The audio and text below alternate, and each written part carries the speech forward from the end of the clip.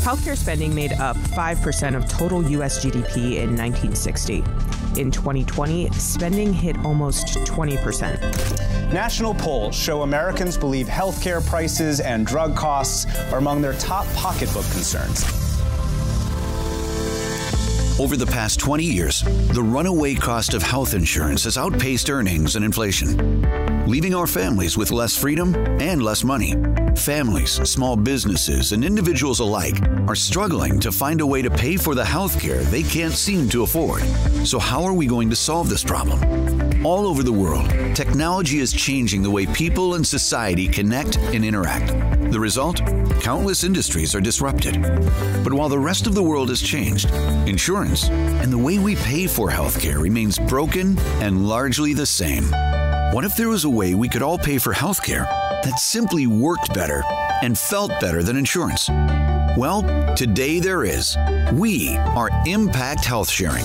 We are a network of families, individuals, business owners, and small entrepreneurs who want to see the old way of doing things change. We use technology to connect tens of thousands of individuals and families across the nation to simply share and pay each other's medical bills.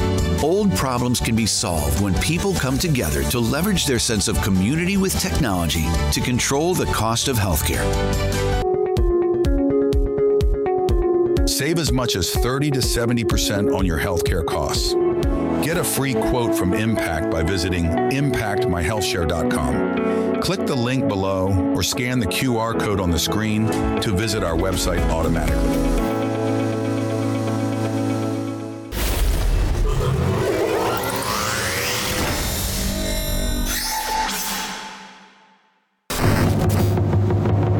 You walk into this room at your own risk. Because it leads to the future. Not a future that will be, but one that might be. Human freedom. Logic is an enemy and truth is a menace. Any state, any entity, any ideology that fails to recognize the worth, the dignity, the rights of man, that state is obsolete. A case to be filed under M for Mankind in the Twilight Zone.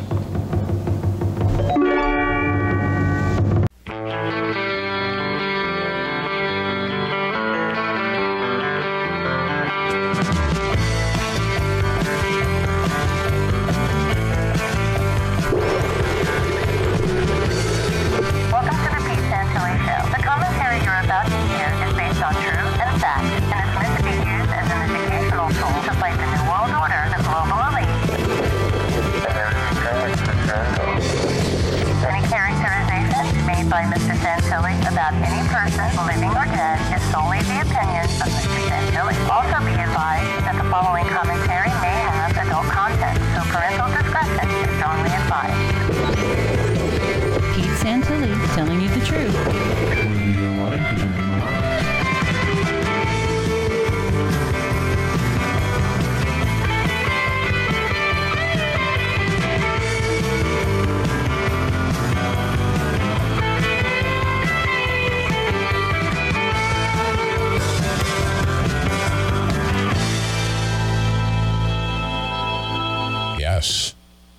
Good morning, everybody. It is Tuesday, February 27th. For those of you that are joining us, coming over from Market Ultra, man, it was a great show. And I got a lot of stuff in my soul, and it needs to be purged. And we typically do that through prayer.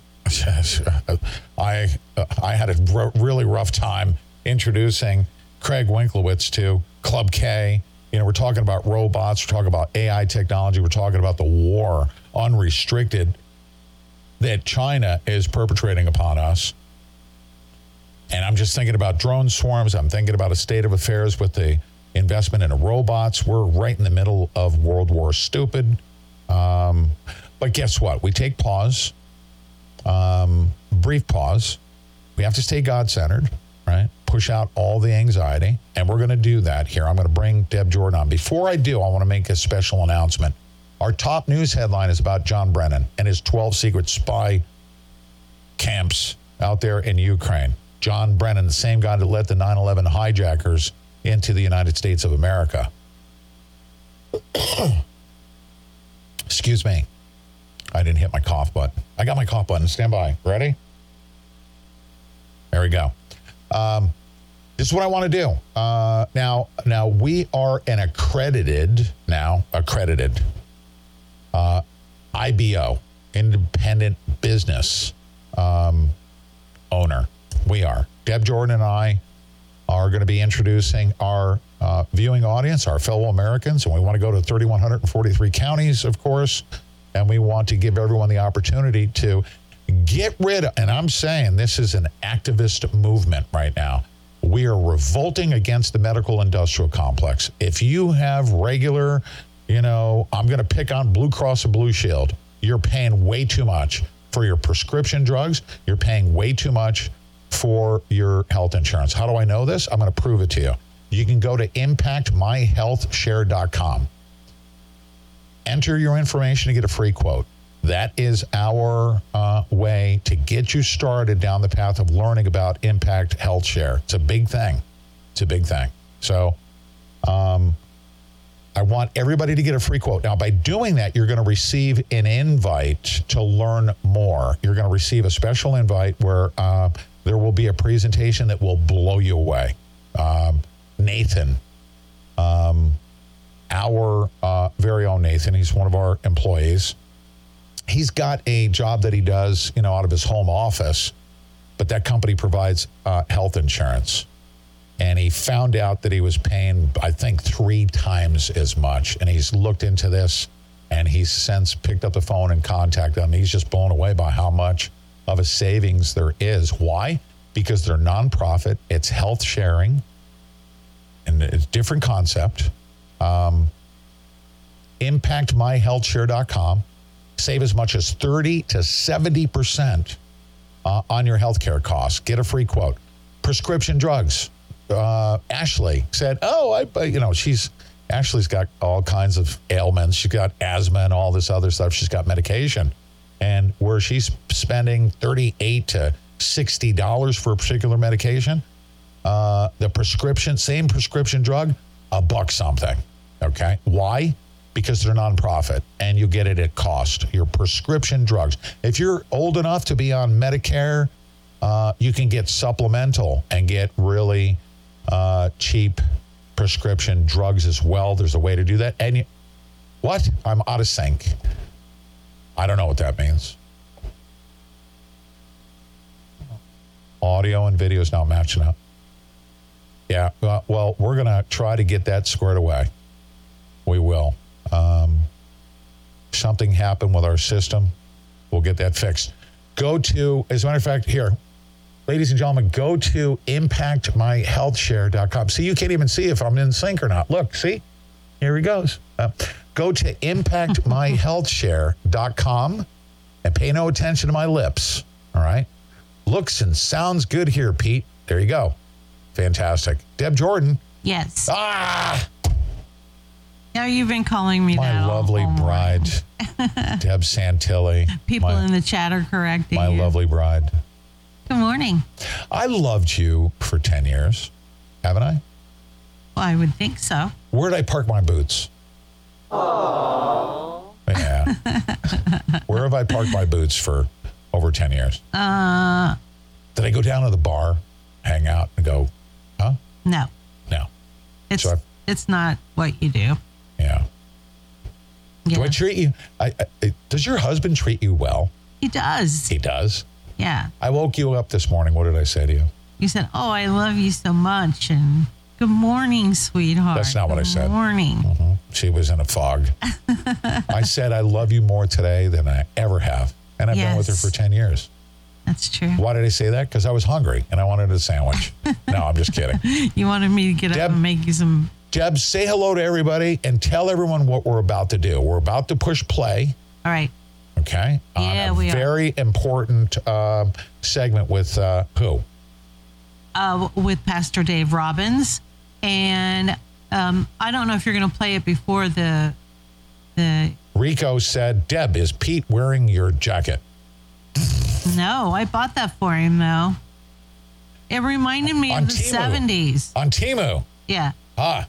Doesn't it remind you of the 70s? You could pay You could pay $50 for this at a retailer that marked it up, or you can go to our Temu link. Yeah. We actually receive a very small commission, but guess what? Yeah. How much did you pay for this? $6? Like $6, I think, something Shop like that. like a billionaire. And by the way, do not send me text messages and emails about how Temu is Chinese products, because I'm going to reply back to you saying, go to Walmart then if you want to shop for any non-Chinese items. Yeah, right. I told Pete, because he gets emails or some people make comments every once in a while, and I was like, look, I'd love to go to these people's houses that do this and go through their stuff and see how much stuff they have from China that they bought. There's nothing at Walmart. You can't go anywhere. Yeah. Or even at your grocery store, right? Even at your grocery store, you're going to, your food, even some of your food. So I don't know. I mean, it's 70s. Direct buy. It's hit or miss. I mean, sometimes you order something. Quilty. And Deb bought this for me. I feel like I'm being Pepe Le Pew. Yeah, exactly. Look I'm feeling very quilty today. Yeah. I got this at Temu for $6. Yeah, I mean, I looked at it and I was like, wow, this reminds me of something that people would wear in the 70s, early 80s, right? Remember the polyester jackets like that? I just thought they were, I thought it was funny. Everyone on our team is going to resist the temptation to drop our Temu link, okay? Drop our Temu link. I want to get a small commission. Here's what the objective is. Even the drugs you guys are taking, like your prescription medication. Ibuprofen, Lysol. All of that stuff. Right. Is on. So, I mean, I smell an exit. If you can get a deal, then, I don't know. It's up to y'all. It's all a matter of. It is. Yeah. I shop like a billionaire, okay, without spending $1 billion. I'm not going to pay $50 for this thing, all right? Right. So $6 is not a huge expense. Somebody said, I got a folding. Somebody watching me said, I got a folding stock for one of his things. He said it's pretty good. And I think the same person was saying earlier. For one of my ARs from Temu. Yeah. And $15. Yeah. And I think the same person was saying that they got night vision goggles that work great. So, okay, here's how it works. You ready? Go. If Walmart orders shipping containers full of stuff and has it sent to the United States, guess what happens? When that shipment is over a certain dollar amount, boom, they get taxed, right? And then you have to pay for it at the register. Temu, if you buy direct, and skip the retailer, you don't pay 5 times the markup. And I don't care if anybody don't send me hate mail saying, oh, why are you selling Chinese products? Because you're buying Chinese products except 5 times as much as I am. Okay. Right? Like I said, I mean, it's hit or miss. If we're going to be forced to buy Chinese products, I'm going to get it direct. Okay.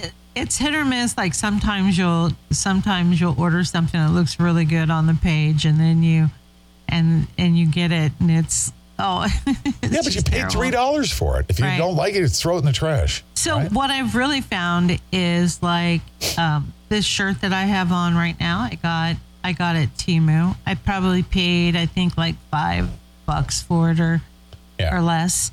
And you got to be careful about the sizes and things like that, right? Really look at the reviews on it. And look deep, right? We should have learned our lesson with Amazon. Amazon has all cheap Chinese stuff. Sorry. Yeah, so, but even your Tylenol, your ibuprofen, all of your stuff is coming from China anyway. Yeah. And at this point, we're just looking for a lot better deal. We buy American when we see it and when we can find it. Whenever we can. I make an effort not to buy products made in China, says Callie 7300. Yep. Unless I have no choice. Well, guess what? If you need a new pair of boots, okay? Hey guys, check this out. You want some combat boots to go thrash around in the backyard? $15 at Temu. $15 to $20. All right. And Callie eats my boots. She does. So, I'm not going to go spend a lot of money. And plus, you guys keep me on poverty wages. I got some really great... We can't afford to be shopping American. I got some really great little tennis shoes that I really liked from Temu. You liked them too. You were like, wow, those are nice. You know what? I got a manicure kit, a nail clipping kit, and I paid $3 for it. I would have spent at least $25 to $30 for that entire kit. Period. I paid $3. And it's a nice one too. It's really nice. Yeah. Yeah. So there you go. That's clippers. why we do it. And if you use our link, right, it helps us out. So there we go. Yep. I'm all about it. We need medicine made in the USA. That's, we unfortunately. We really do. But yeah, we do. But China is making all of our medicine and all of those things. I mean, and nobody should be sending me. Do not send me messaging about. They're going to. Oh my goodness, you're selling Temu and they're Chinese. Okay, well, you tell me where you can go shopping today, where you're not going to go buy something made in China. Bill Tennis just gave us $10 and said, "Buy Callie her own boots to chew." I swear. Oh, trust me.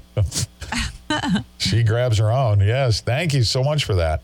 All right. We're going to go to... We love you guys. Thanks, everybody. Pastor Dave Robbins. Epic. And then we'll come back and we'll talk about the state of affairs in the world. Are you going to play that Harari thing?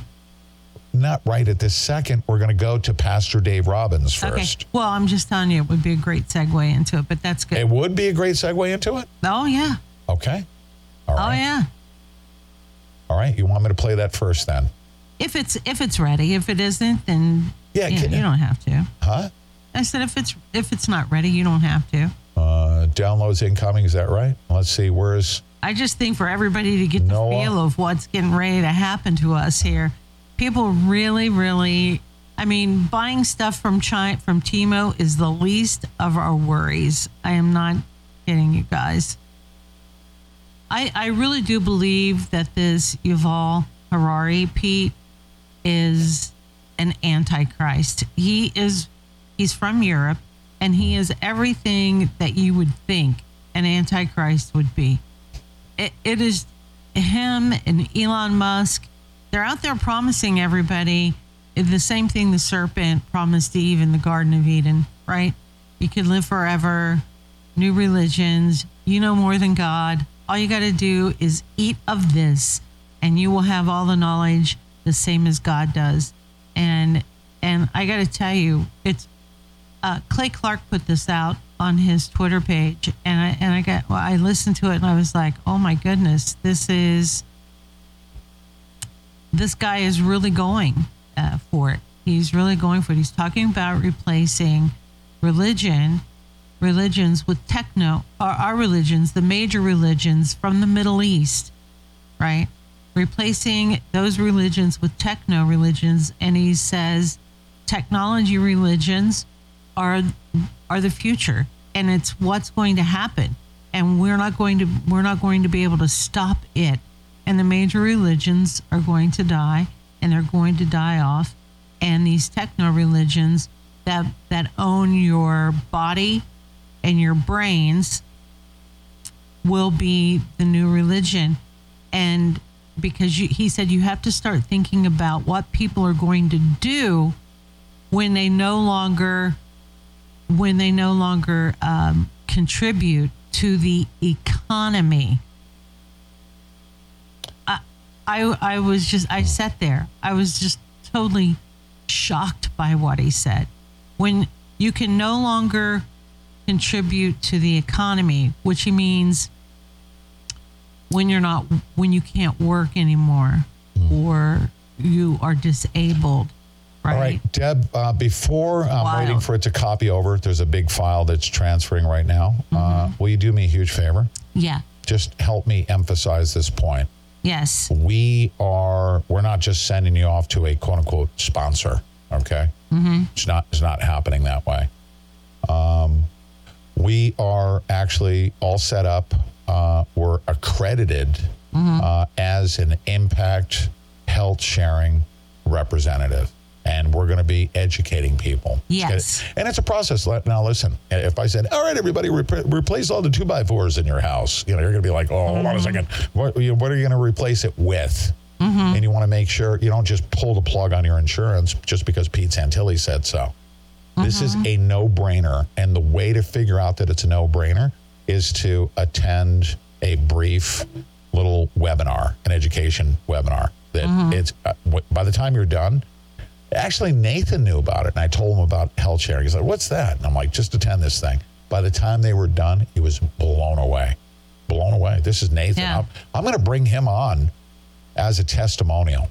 Yes, He literally good picked idea. up the phone and called his health insurance company and said, how the hell can I get out of this $1,500 a month thing?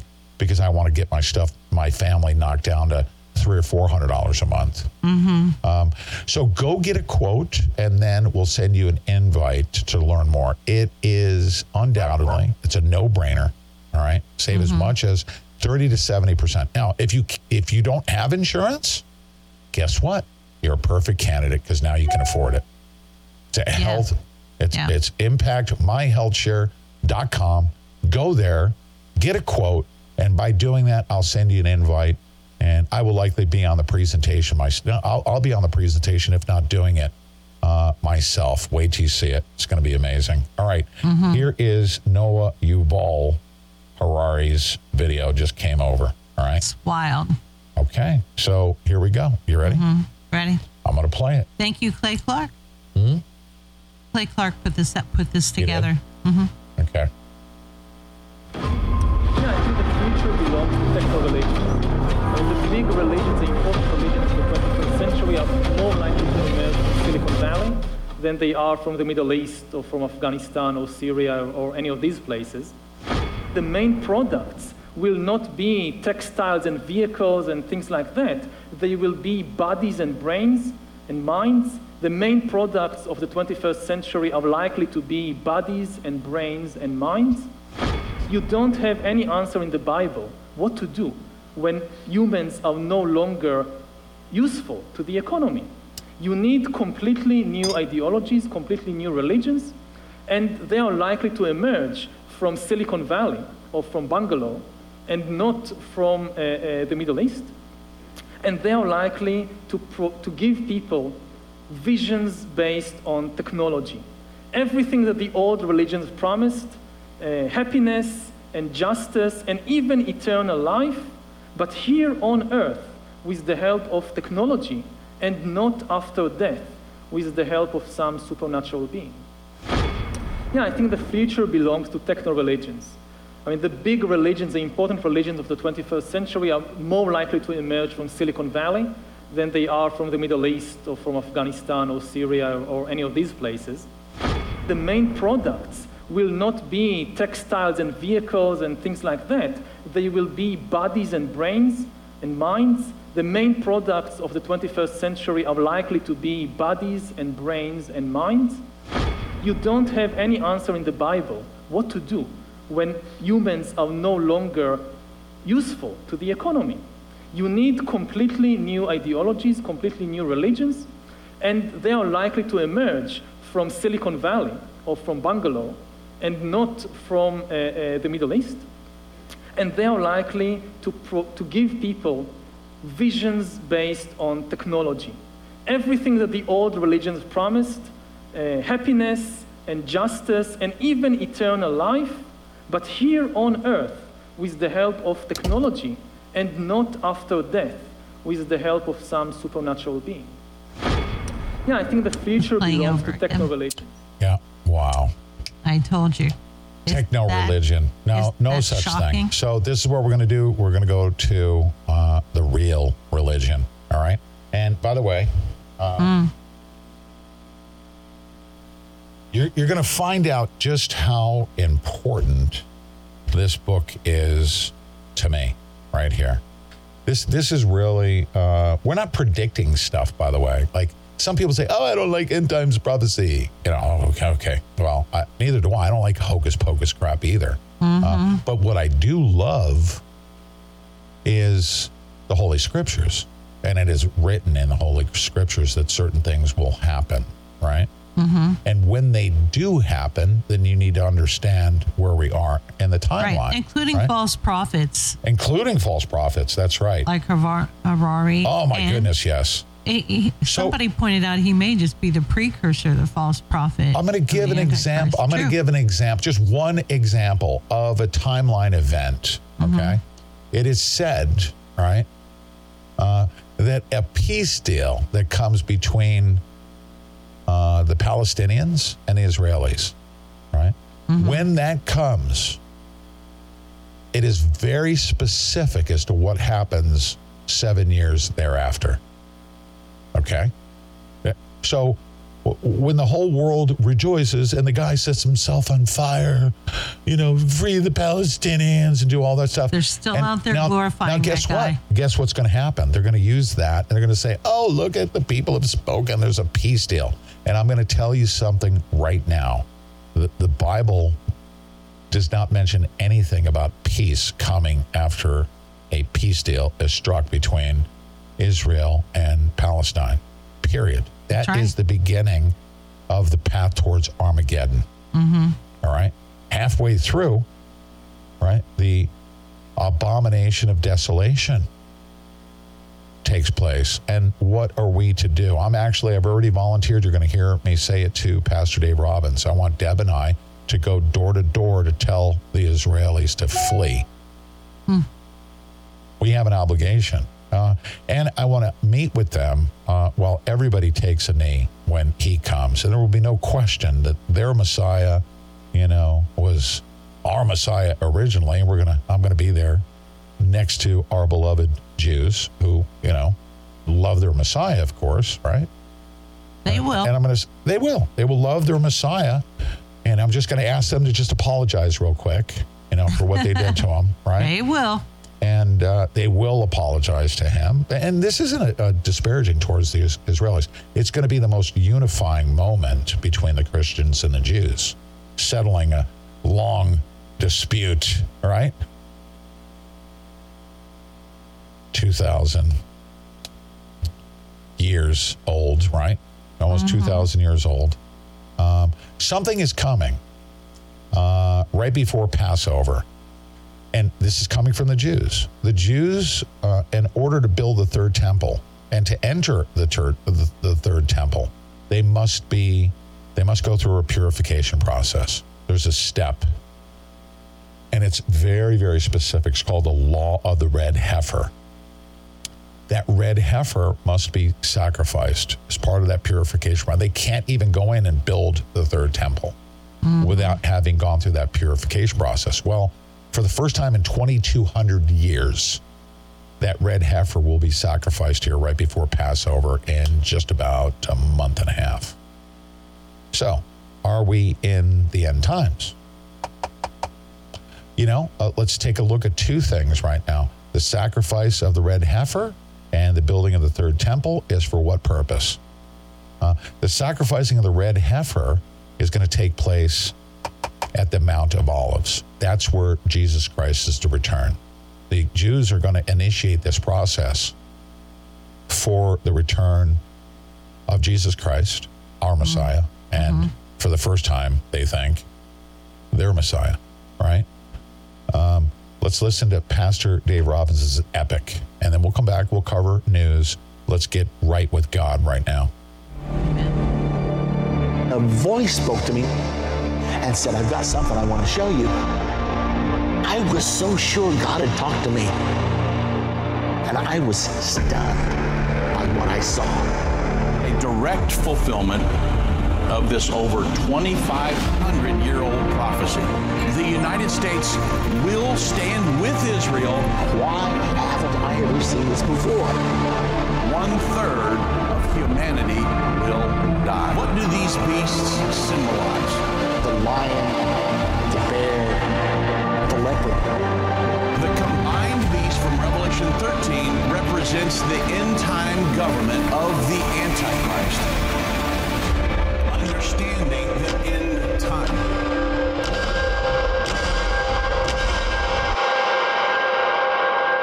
The Bible says his fury will come up in his face, and he will come down, and the Bible says he will fight as he did in the day of battle.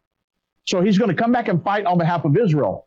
Well, when all the Jews know the Old Testament prophecies about that the Messiah will come as a conquering king.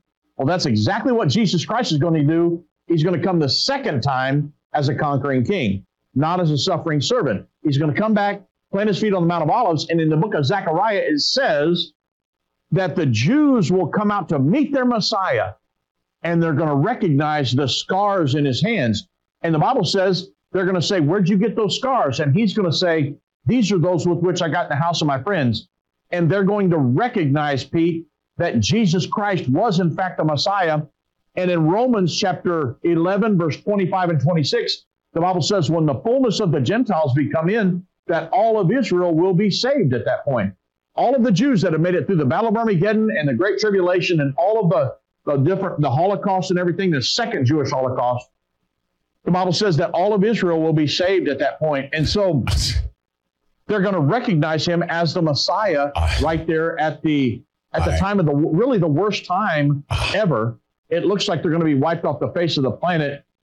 Jesus is going to come back and they're going to recognize him as the Messiah.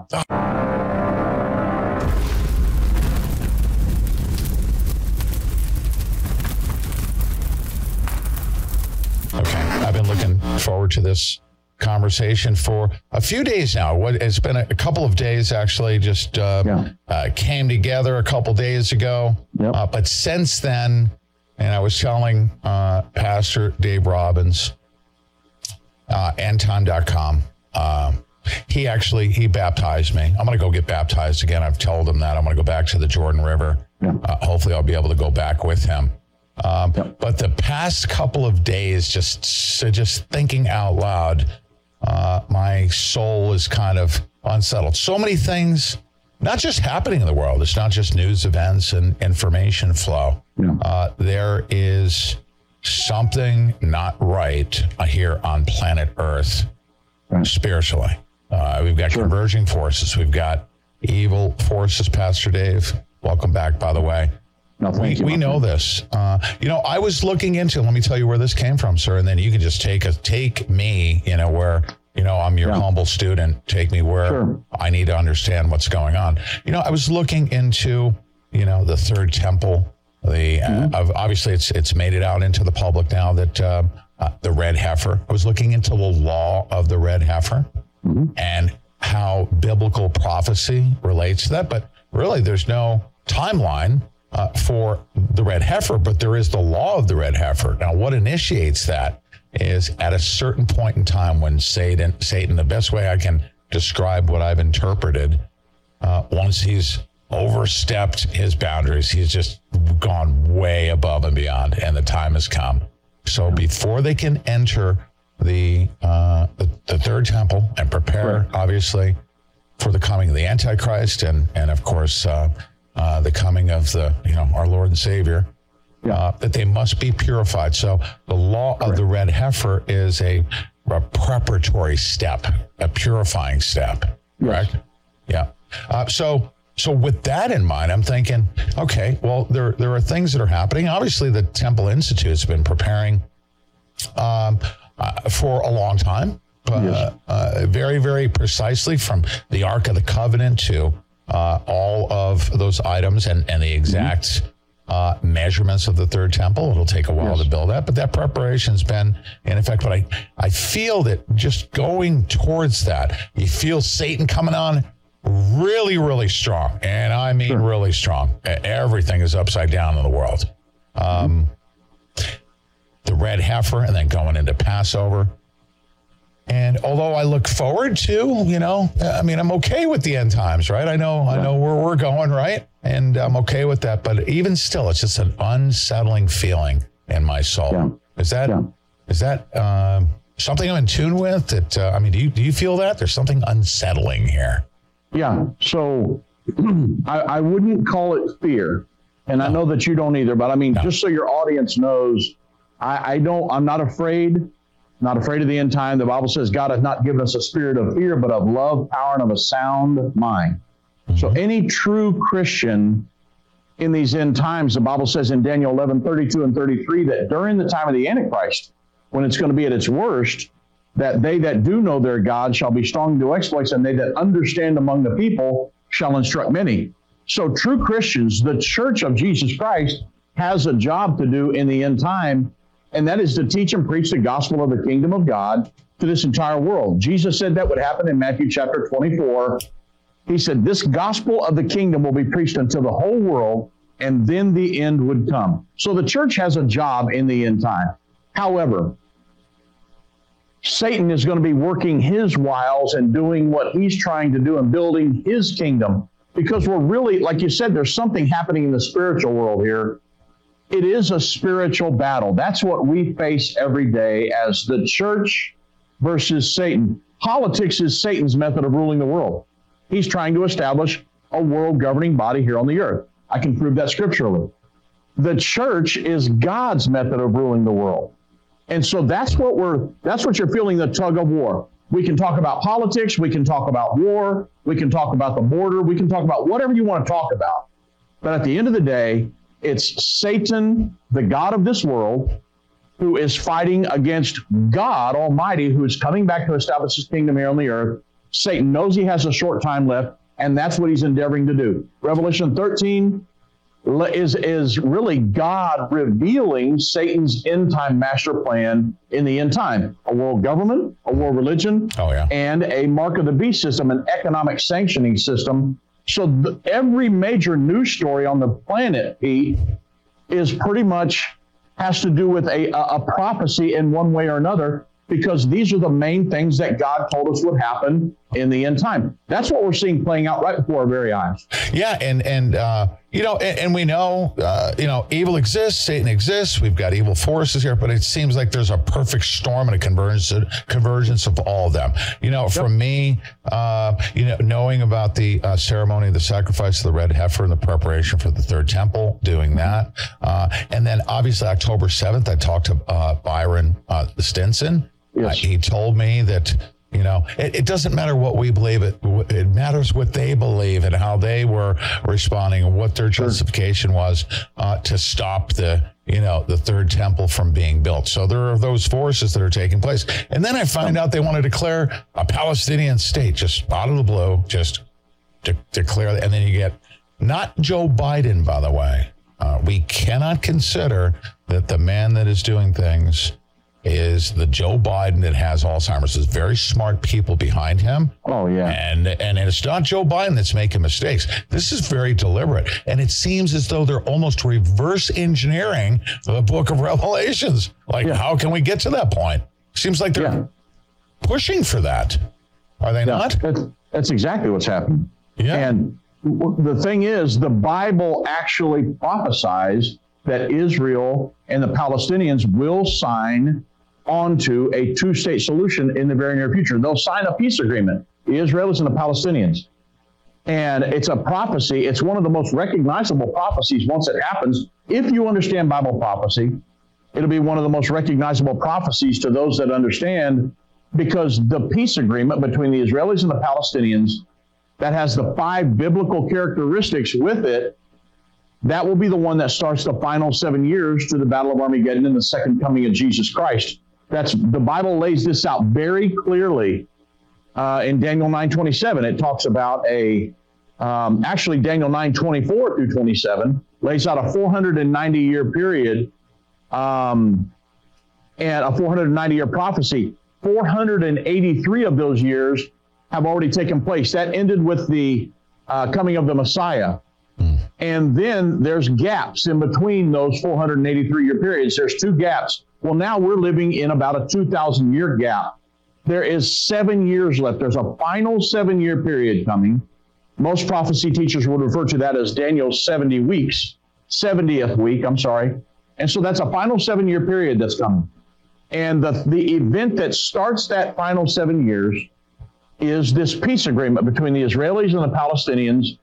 And then that sets many things into play and many events that will take place as a result of that. So that's one of the things we're watching. I know that they're trying to get Israel. They've been trying for decades, Pete, to get Israelis and the Palestinians to sign a peace agreement, but they never would. They both had veto power. If they didn't like what they were getting, they'd get up and walk away from the negotiating table. and it was over with. Nobody could do anything about it. But there are people now that are trying to take away that veto power so they can impose a two-state solution on them. The Bible says in Daniel 9:27 that the Antichrist will confirm the covenant with many for a 7-year period. And so we're getting ready to watch this happening. That's the agreements that they're talking about. If they get one signed between the two of them and it has the 5 biblical characteristics that go along with it, that'll be the one that starts the final 7 years of the Battle of Armageddon. And that's End Time Ministries is going to have a huge role to play in all of that, because Jesus said, when you see the abomination of desolation occur, it's an event that will happen halfway through that final 7-year period. That's when the Antichrist will stand in a rebuilt Jewish temple proclaiming to be God. Jesus said, when you see that event occur, let them which be in Judea flee. Well, Judea is the modern day West Bank. And so he said, flee into the mountains. So they're going to flee into Israel proper, the pre-1967 borders. And Jesus said, because why should they do that? Because he said, then, in verse 21 of Matthew 24, then will be great tribulation, the greatest time of persecution the world has ever known or ever will know. There's another Jewish Holocaust coming, Pete, and it's just ahead of us now. And when that happens, End Time Ministries will have been warning them all through the first 3.5 years. When the final 7 years starts, we're going to mail a magazine to every home in Israel, letting them know what the Bible says, what's coming. You guys are going to have to flee. And then 3 years into that, we're going to do a door knocking campaign, and we're going to be sending email blasts and things into every home in the West Bank saying, you guys are going to have to flee. The Bible says many of them will flee, but a lot of them won't. And the ones that stay, Pete, I'm afraid to say that there's going to be a mass slaughter out there. And the Bible, Jesus was very specific about this in Matthew 24. And so when you talk about something happened in the spirit world and you're kind of unsettled, well, it's because we're getting ready to enter into this time. Oh, yeah. However, I'm unsettled because I know that there are people, the second coming of Jesus Christ is coming before very long, and I know that there are many people that have not made themselves ready. That's the thing that unsettles me. I know there's some apocalyptic times coming and things like that, but I'm on a mission. I mean, I've got a one-track mind. I'm as focused as you can get on teaching and preaching the gospel of the kingdom of God around the world. Because, Pete, that's our only ticket out of here. Sure. You can't have enough money. You can't be famous enough. You can't have the best education. The only thing to get you out of here is to be born again. And so that's what I'm doing. I'm teaching the gospel of the kingdom of God around the world, because there's only one ticket out of here. And that's if an individual has been born again. So that's the message we preach. End Time Ministries preaches the gospel of the kingdom of God to the entire world, because the end time is now. And it's given everybody here a sense of urgency. And you've heard about these books that happened back in, 88 reasons why God would come back in 88, things like that. And that turned a lot of people off to prophecy teachings. But the fact of the matter is that those guys did not understand the prophecies like we can now. Yeah. There are many things have happened since then that have really helped us to really be able to understand these things in great detail. Now here we are, and Pete, things aren't happening every 6, 8, 10 years. They're happening simultaneously. World government, world religion, precursors of the mark of the beast, the red heifer situation, the peace agreement, World War III. It's like they're all happening at the same time, and I'm sitting here as a prophecy teacher going, oh my goodness, this stuff is happening so fast. I've got a team of people here, and it's still hard for us to keep up with everything. So I think that's what you're feeling here. Yeah. Oh, yeah. Actually, yeah, because obviously we want to do as much as we can to get everybody ready for what's coming. Yes. And I have zero fear of it. But there's a lot of people that they just don't know. I mean, I didn't know. Just it was, relatively short, period of time, because in my late 40s, I started, reading the Bible. I've been a Roman Catholic, but, here's something that I want to highlight is that, decades in the making, with the support of the U.S. government and the Muslim Brotherhood and those like Obama that were behind it, decades, tens of billions of dollars funneling to Hamas, building their infrastructure, doing everything to set the stage for what happened up to October 7th. And then And then we had this current regime now that after supporting Hamas, then almost tying their hands, and Netanyahu and the government, okay? Yeah. But our government, here's my question to you. Our government, not that Israel is a theocracy, but, you know, their religious existence, they know exactly why Israel is what Israel is. So Netanyahu operates, you know, his policy is completely different than ours. So how could they ever expect that by tying Israel's hands like that is not going to have biblical implications in the Middle East up against their adversaries? They must defeat that enemy that's set out to destroy them. Why would we set them up for failure in that fashion? Yeah, because Joe Biden, right along with Obama and the Clintons and the Bushes, all of them were globalists. They believe in a one world governing body. So at the end of the day, if they err, they're going to err on the side of landing on the side of the world government and the international community. Joe Biden may say, oh, I'm pro-Israel.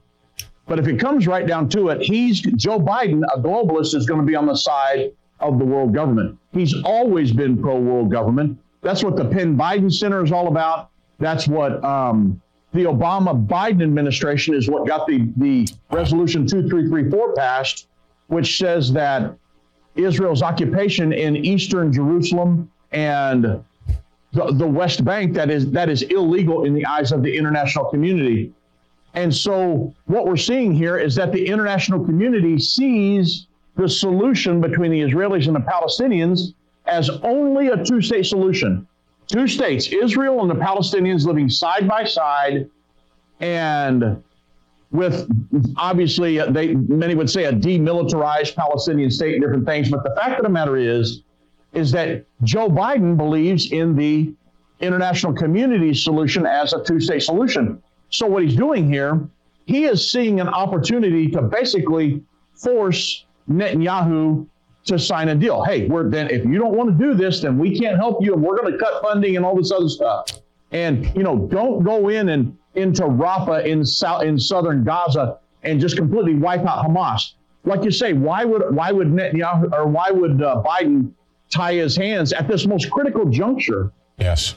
Because they're trying to force them into this two-state solution situation. Blinken has been over there and said, hey, if you'll sign this two-state solution, we can almost guarantee that we'll bring Abraham Accord, the Saudi Arabia, and many other nations into the Abraham Accords and sign normalization agreements with you. I mean, they're laying everything out here on the table for them.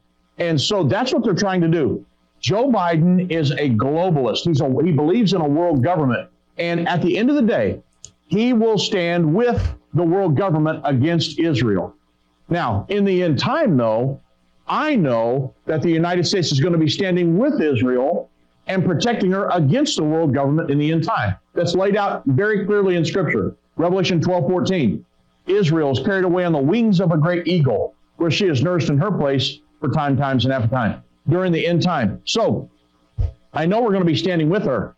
But Joe Biden, again, Resolution 2334, that's a perfect example of how Joe Biden has always been a globalist. He's always going to stand on the side of the globalist, the world governing body.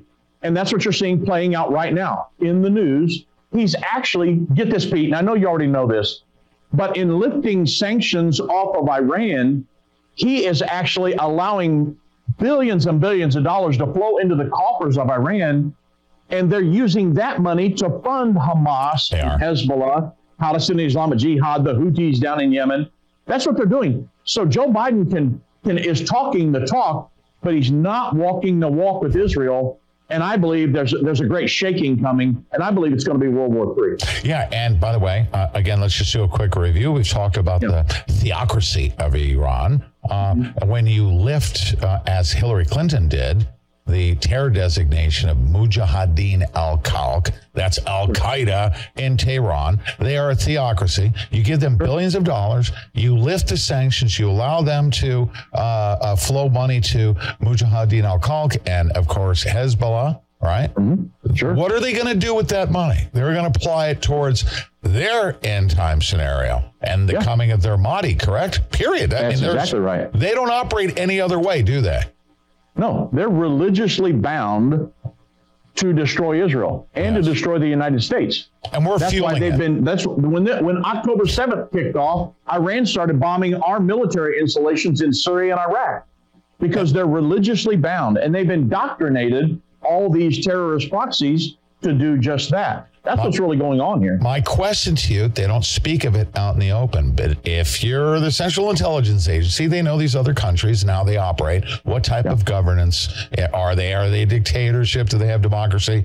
They've got profiles. You have to know exactly why they exist and how their theocracy operates. So we have been fueling exactly what they're setting out to do in the destruction of Israel, and then destabilizing the Netanyahu government that will stop at nothing to for its own survival. Israel has to eradicate Hezbollah and Hamas, yes, but we're fueling the other side, are we not? I mean, I hate to pick on the U.S., but it's true. It's what they're doing.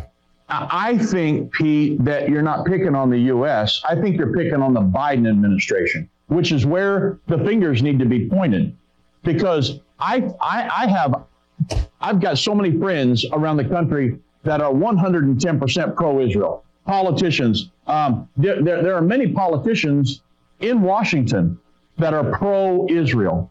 But when it comes to Joe Biden and the establishment and the deep state, I know you know that who that is very well, that they are anti-Israel, pro-world government. I'm talking about socialist and communist in our government that you would refer to the establishment and the deep state. These guys are globalists, Pete. They believe in a world governing body. So they want to control Israel because Israel will not comply with the edicts of the world governing body. So they want to force them into this two-state solution because Netanyahu has just completely rejected it out of hand for years. And so they want to force them into this. So that's why Biden is seeing an opportunity here to force Israel's hand. Ehud Barak, one of the former prime ministers of Israel, just published an article the other day, I think it was in the Jewish News Syndicate, where he said, hey, we need to hold elections before June because there are politicians who are willing to sign this two-state solution. We need to get Netanyahu and Smotrich and Ben-Gvir, we need to get them out of office, get rid of Netanyahu, and let's get somebody in there who will vote for and sign this two-state solution. I know it's coming scripturally, but I'm also seeing it playing out in the news every day because I follow Israel news. That's the first news I go to, Israeli news. And so I know what's going on in the Middle East, and that's what Joe Biden is doing. Joe Biden is erring because the United Nations, the international community, very, very anti-Semitic, Pete.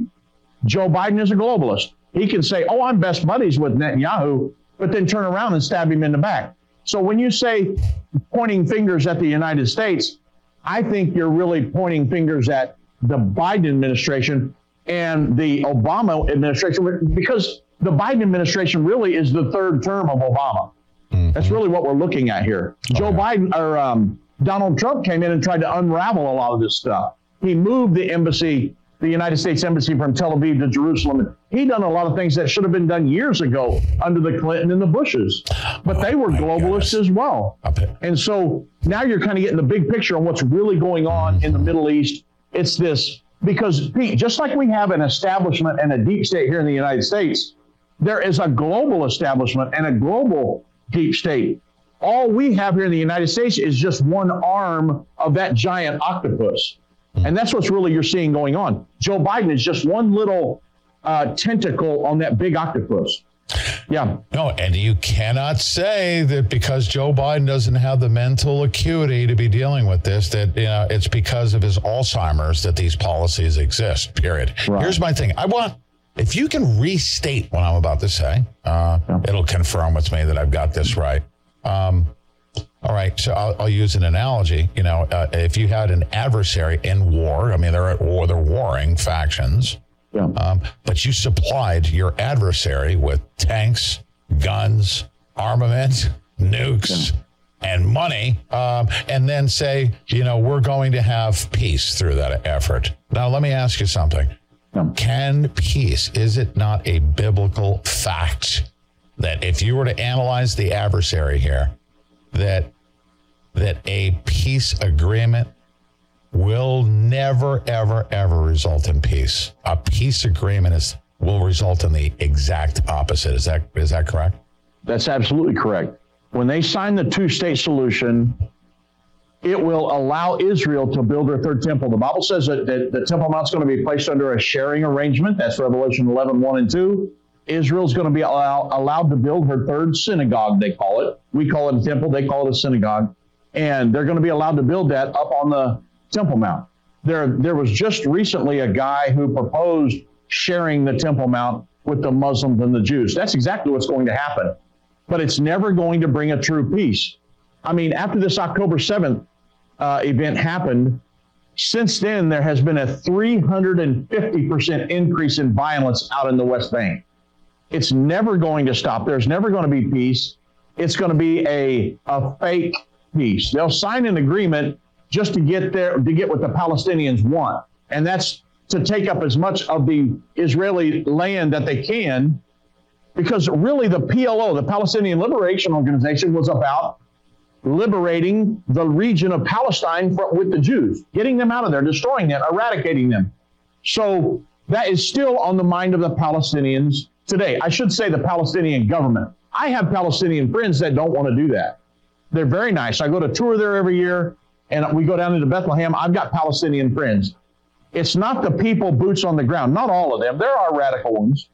But the governments, those are the things that keep everything stirred up. But there's never going to be a true peace. They're always going to be trying to destroy Israel. And the Bible says when the abomination of desolation occurs, when the Antichrist stands on the temple, Jesus specifically warned those that they signed this agreement with. He warned them to flee, because then it's going to be the greatest time of persecution the world's ever known. So no, there's never going to be a peace. It's going to be false. They're going to act like, oh yeah, we're going into a peace agreement, but it's going to be an absolute falsehood.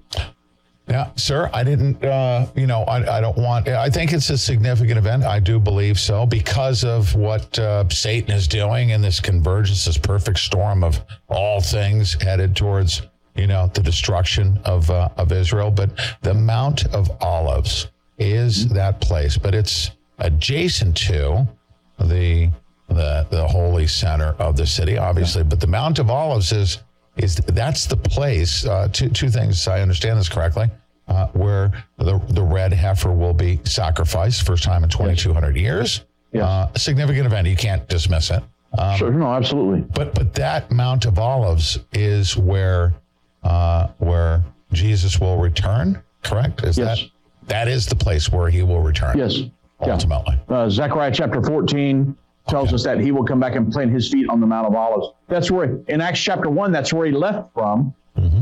His disciples, he was talking to disciples, and the Bible says he left. He was caught up, and they watched him go. That was on the Mount of Olives, and that's also where he's coming back to. That's Zechariah chapter 14. So that is correct. Also, that is where the red heifer, this is kind of, I don't know if Byron's broadcasting this. I know they've done interviews and things in Washington, which I'm getting ready to publish in my next magazine, but they did an interview stating that I think it was the first time it was ever made public, that they own property. There's a rabbi that got with a Palestinian family and bought property up there on the Mount of Olives overlooking the Temple Mount, and that's where they're going to sacrifice that red heifer. And Byron Stinson, he actually invited me to be there originally. And then when I just talked to him a couple of weeks ago, he said, Dave, he said, honestly, because of what's going on in Gaza, the uprising and violence in the West Bank and things, which the West Bank comes all the way into the Mount of Olives.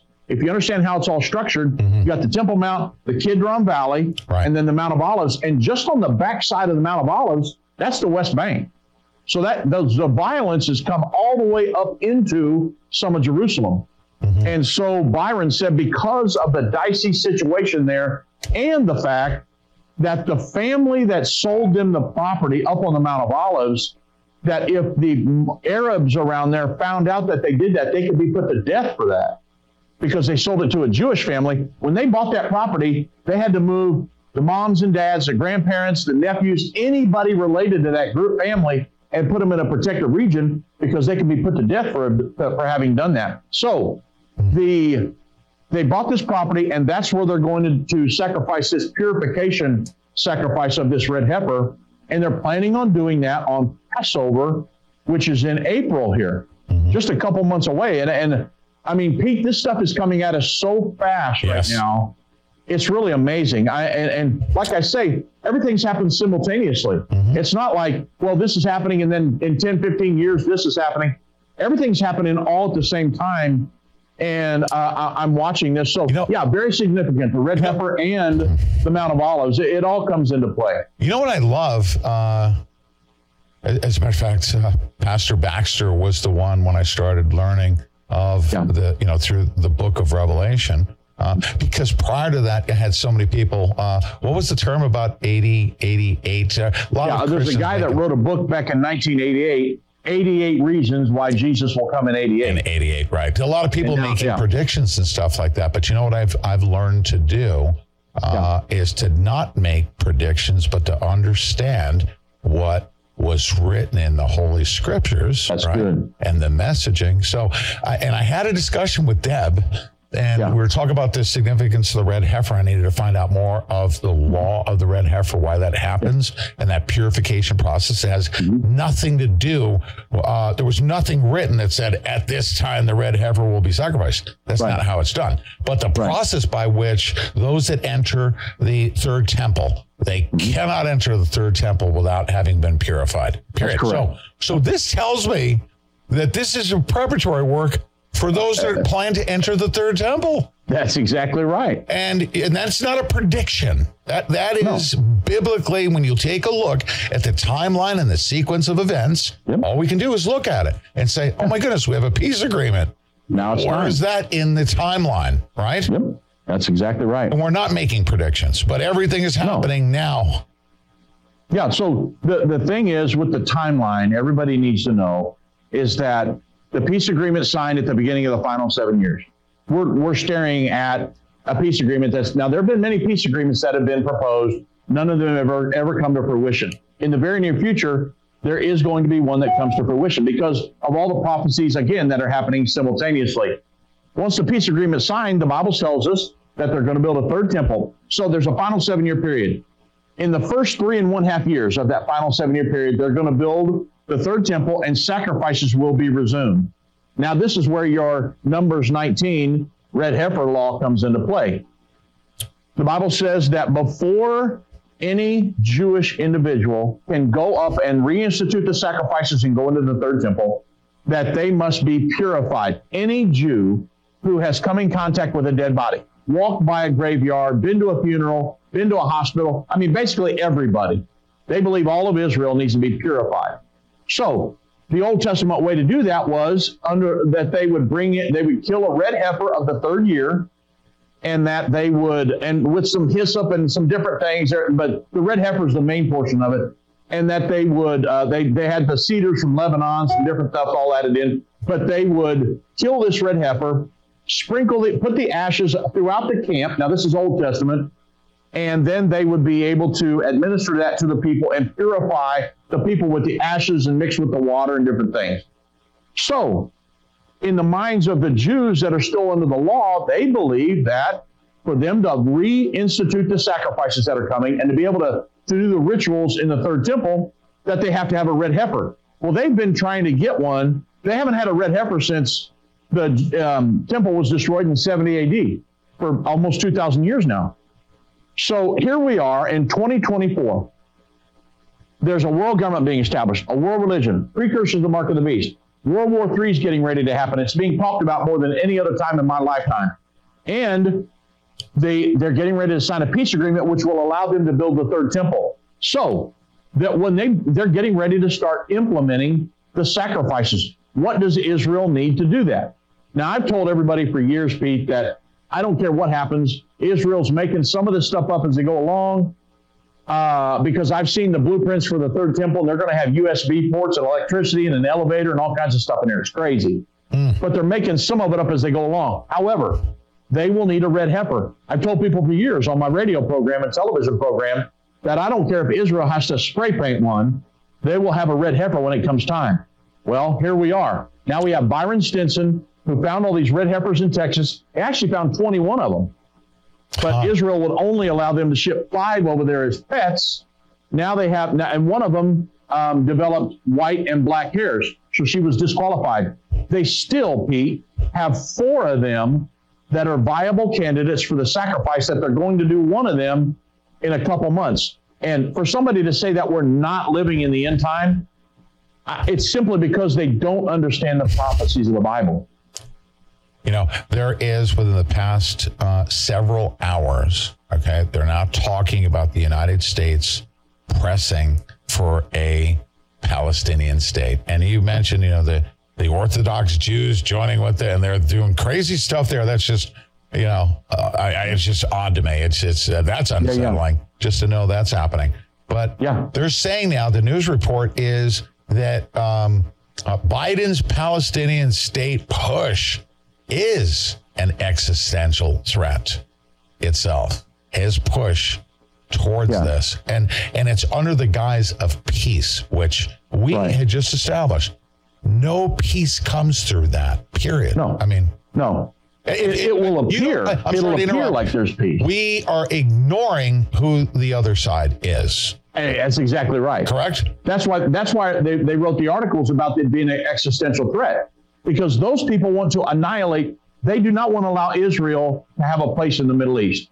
The peace agreement to them will be a victory, because they say, hey, we've taken over back what we lost in the 1967 Six Days War. They're wanting to get the vast majority of that back to use East Jerusalem as their capital and to take over Gaza. So you can imagine every time, the reason the Gaza situation has happened, Pete, is because Ariel Sharon gave them back Gaza, traded land for peace. He thought it was going to bring peace, but it didn't. Look at what it's got them now. Gaza with Hamas in control. Well, so now look at when they trade most of the West Bank for peace and create a true two-state solution. It's Netanyahu has said, we'll never do that because it's an existential threat. Because they see that as if we went back to 1967 borders, if you understand, I wish I had a map here, but the 67 borders takes it back to where Israel at the waist, get this, Pete, it would be 9 miles wide. And that's why Netanyahu is constantly preaching that a two-state solution would be indefensible borders. 9 miles wide. Think about modern day implements of war. Jet planes. I mean, 9 miles is nothing. A jet can fly across there and you didn't even see what happened. So it's indefensible borders. That's why Netanyahu is saying we can't go back to 67 borders.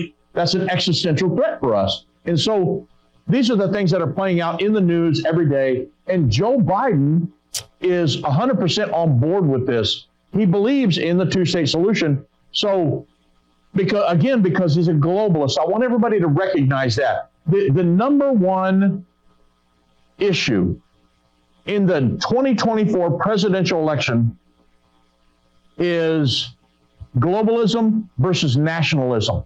Will the next president, Joe Biden is yielding our sovereignty. He is anti-Israel. Will the next president yield up our sovereignty to a world governing body and be a globalist, or will he be an American first nationalist who does what's best for America, and we voluntarily support other nations rather than through wealth redistribution? The COP28 meeting, the United Nations climate conference that just happened at the end of last year, we walked right in there and started pledging billions and billions of dollars to fight climate change, which is an absolute hoax, by the way. Human-induced global warming precedes climate change.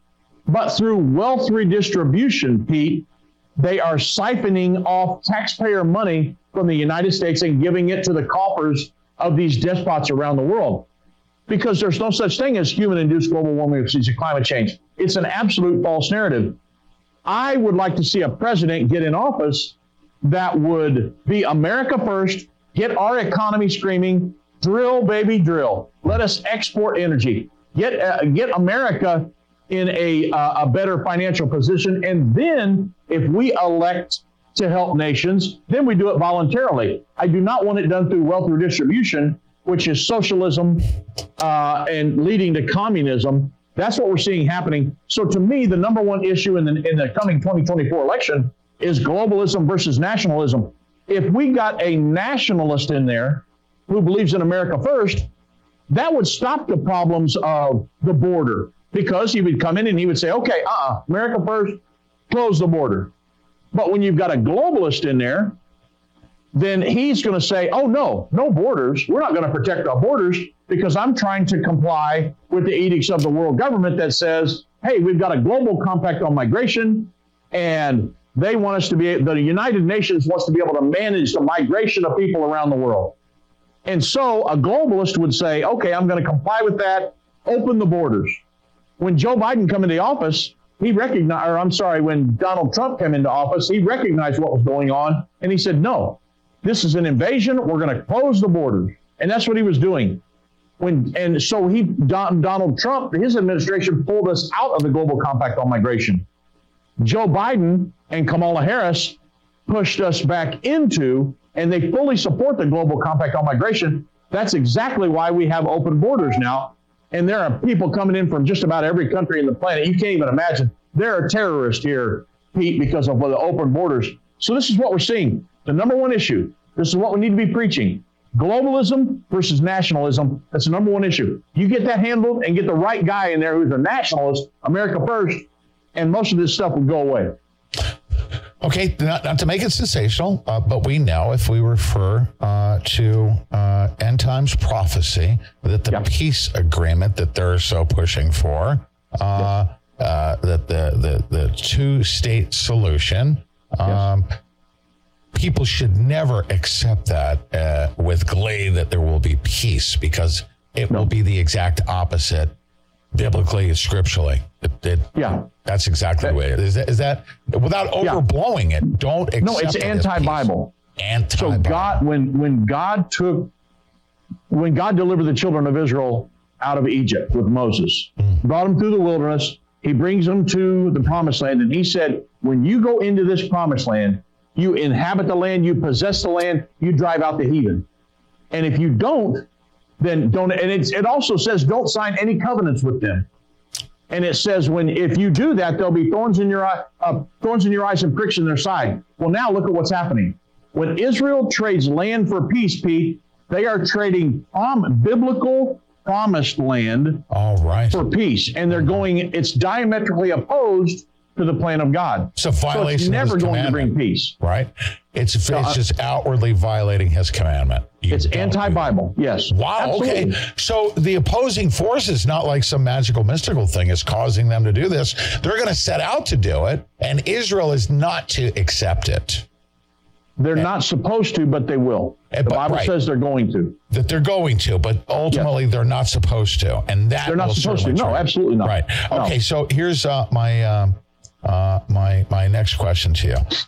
I see it as a great opportunity because, and please pardon me for joking about it, but I mean, what are they going to do if they initiate and build the third temple? And I mean, the Jews are doing this. They're initiating the sacrifice of the red heifer. There's not a bunch of Christians doing that to provoke anything. But them initiating that, and the Messiah comes. I mean, what are they going to say? Hey, you're not the Messiah again?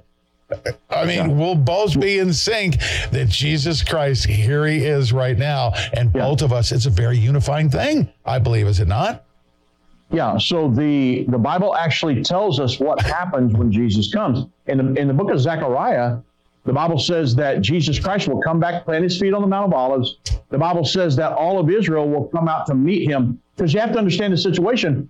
We're right here at the end of the Battle of Armageddon. The Israeli soldiers have been fighting against the world governing armies that have come down against them. They've come down the Jordan, starts in the plain of Megiddo in the north. That's why it's called the Battle of Armageddon. Comes down the Jordan Valley. It ends up right in Jerusalem between the Temple Mount and the Mount of Olives. It's the Kidron Valley right there. And so Israel, it's going to look like they're absolutely going to be driven off into the sea, Pete.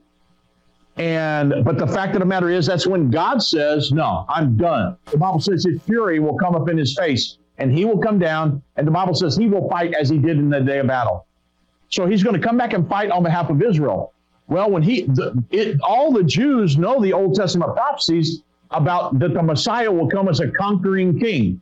Well, that's exactly what Jesus Christ is going to do. He's going to come the second time as a conquering king, not as a suffering servant. He's going to come back, plant his feet on the Mount of Olives, and in the book of Zechariah, it says that the Jews will come out to meet their Messiah, and they're going to recognize the scars in his hands. And the Bible says they're going to say, "Where'd you get those scars?" And he's going to say, "These are those with which I got in the house of my friends." And they're going to recognize, Pete, that Jesus Christ was in fact the Messiah. And in Romans chapter 11, verse 25 and 26, the Bible says, when the fullness of the Gentiles be come in, that all of Israel will be saved at that point.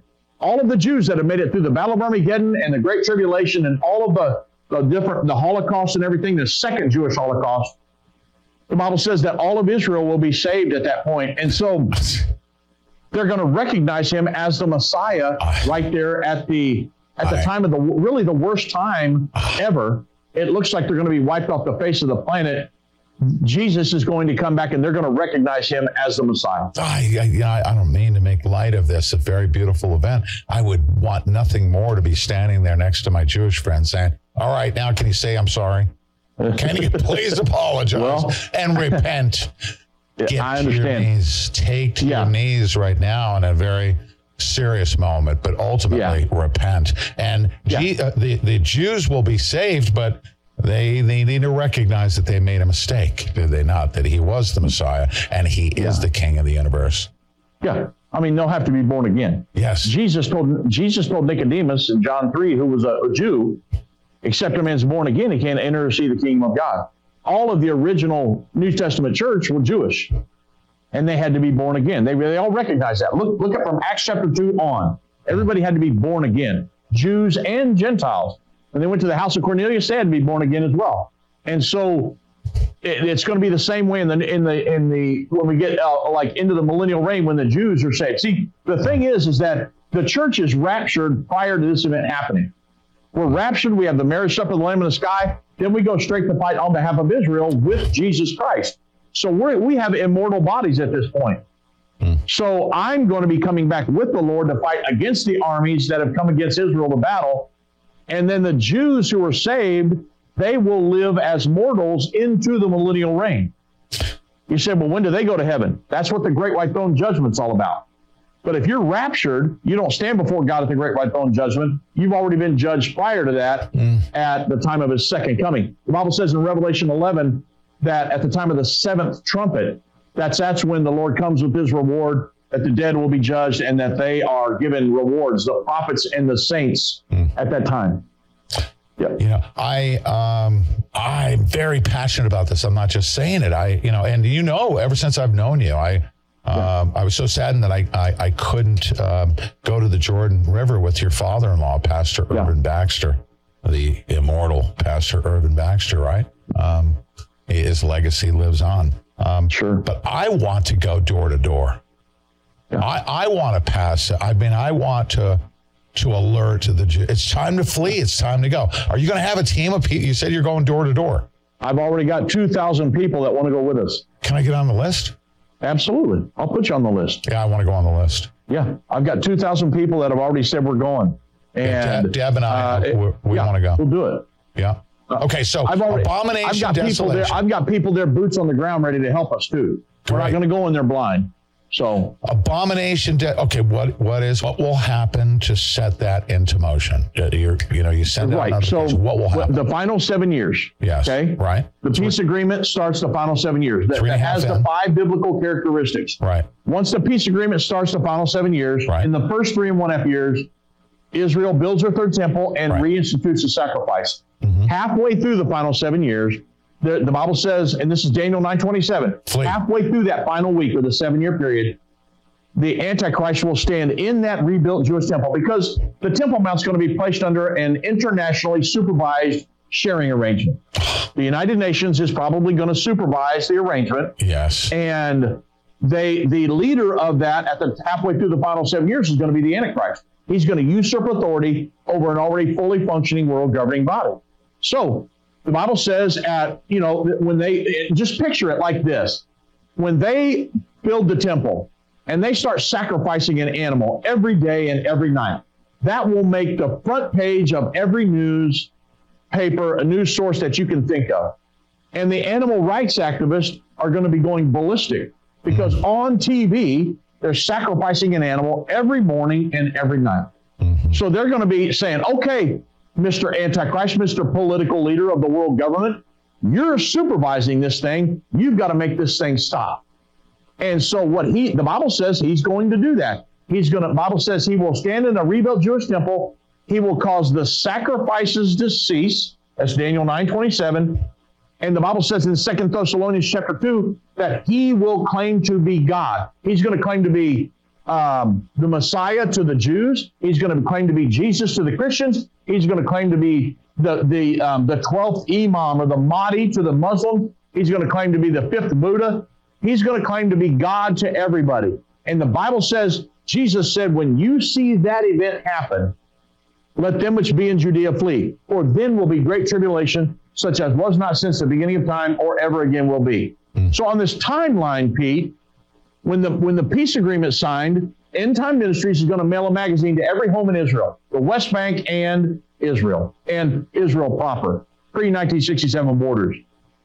3 years, and then we're going to be sending email blast. I've got a way to send email blast to every home in every email in Israel. I've got a way to do it. We've already got that all set, ready to go. Then 3 years in, because halfway through is when that event happens. 3 years into that is when we're going to do the door knocking campaign, and we're going to be sending email blasts and ads and all kinds of stuff.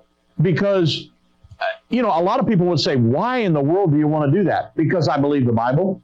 Yeah. And God's given us a commission. He talked to my father-in-law. That's why we own a college in downtown Jerusalem. And I teach Jews there every Thursday morning. I taught them a class full this morning because the Bible says there's going to be a great time of revival. The Bible says, yes, all of Israel will be saved at the time when the second coming happens, which is at the end of the final 7 years. Mm-hmm. But also, the Bible says in Zechariah, I will save the tents of Judah first. So prior to the second coming of Jesus Christ, those individuals that we have helped warn and they have fled from the West Bank region, the Bible says, God said, I will save them first. And so there's going to be a time of revival. A lot of people say, there's no such thing as a great end time revival. Well, what version of the Bible are you reading? Because in my Bible, the Bible says in Revelation chapter 7, which is the revival chapter, that there is a remnant of Jews, 144,000 Jews, or a remnant of Jews is what it's talking about, that will be saved in the end time, because the Bible says they're sealed by God in their forehead before the wrath of God is poured out. And then also, John looked, so we know there's going to be Jews in the end time church, but John said in Revelation chapter 7, verse 9, I turned, and he's seeing a vision of heaven is what he's seeing, Pete. And he said, behold, I turned and looked, and I saw a multitude that no man could number out of every kindred, people, tongue, and nation. So it's not just going to be Jews that are saved, but it's going to be people from every nation during that time. Yeah. And the elder came to John and said, who are these individuals who have washed their robes and made them white in the blood of the Lamb? And John says, I don't know. And the elder says, these are they, Jews and Gentile, that came out of the Great Tribulation. It's Revelation chapter 7. You can read it. Mm-hmm. And so there's great times of revival happening, Pete. Even in Israel, and End Time Ministries is going to be there to help facilitate that revival. That's why we own a physical college there right now. Okay, correct me if I'm wrong. This is just what I received. He was a great teacher, so patient with me because I was rough and tumble. I was so honored to have Pastor Baxter on, but I now see him because my Bible study is going to his video series. It was literally converted from VHS. And when he was talking about the New World Order back then, we were all called conspiracy theorists. Yeah. But he is a revelation, an end time prophecy scholar. Absolutely. Because, for instance, we Christians cannot be dismissive of what's contained here in understanding the end times, because you know that Jesus Christ was the Messiah. He suffered, died, he was buried, he rose again. You can't accept all those things as a Christian and say, well, we'll accept that, but the other portions of it as to what Jesus said would happen when he returns, you can't dismiss that. No way. You cannot dismiss it. So we have to know what was prophesied, what was spoken of, and what's right in front of us. Yeah, absolutely. Yeah. Pete, most of the world missed the first coming of the Messiah because they didn't understand the prophecies. Yes. Now we've got about 1,000 prophecies, many more than they had on the first coming. Yeah. When now we've got about 1,000 prophecies concerning the second coming. Almost 30% of the entire Bible is prophecy, and yet most of the world does not understand it. However, I believe before it's over with that God will open giant doors for us to share this globally because we're supposed to help people understand. That's our job. And so I can see big doors opening now. God's blessing us, but I think the time's coming when my father-in-law told me this, Pete. He said, Dave, the end time is going to be a big time of separation. People will either move into the arms of the Antichrist or they will move into the arms of the real Christ. Oh, you see it right now happening, don't you? That's exactly right. Wow. And the thing is, in the end time, you're either there's not going to be any gray area. You're either going to be, the Bible says you're either going to be a saint or a sinner. You're going to be a wheat or a tare. You're either going to be a sheep or a goat. There's no gray areas. When God comes back, he's not going to be scratching his head going, let me see, who should I rapture? You're going to be either all in or you're not in. That's the way the Bible works. And so I've got to be in, Pete. I don't care what I have to do. I'm going to be born again and I'm going to be in. And this thing, the whole point to the program is it's coming so rapidly. I've got to get as many people as I can ready to go. Yes. Jesus said in Matthew 24, he warned over and over again, therefore be ye also ready, for in such an hour as you think not, your Lord doth come. I've got to be ready to go today. I can't wait till 10 years. I got to be ready today. Show me what I got to do. I got to get ready. That's where I'm at. And I heard it directly from him when he said, when he first set out his first print, he didn't have any money. He prayed to the Lord. He started putting together educational materials, which is exactly what your ministry is all about. So endtime.com. This is not just a cheap, shameless plug because I'm an advocate, of all these things. That's why we have you on and I'm a student. No, absolutely. So endtime.com/Pete, right? And we have to learn our way through this and all of the educational materials that your father-in-law had spent decades preparing. Preparing for this moment. Yeah. For this moment. What do you he think started teaching it back in the 60s. Yeah. Final commentary. What do you think right now? I mean, can you imagine how energetic, if the three of us did this segment right here, would he be saying, I told you so? Or that's what, biblical prophecy is as it relates to end time. But I can tell you what he would say, Pete, if he was here. He would say, therefore be ye also ready, for in such an hour as you think not, your Lord doth come.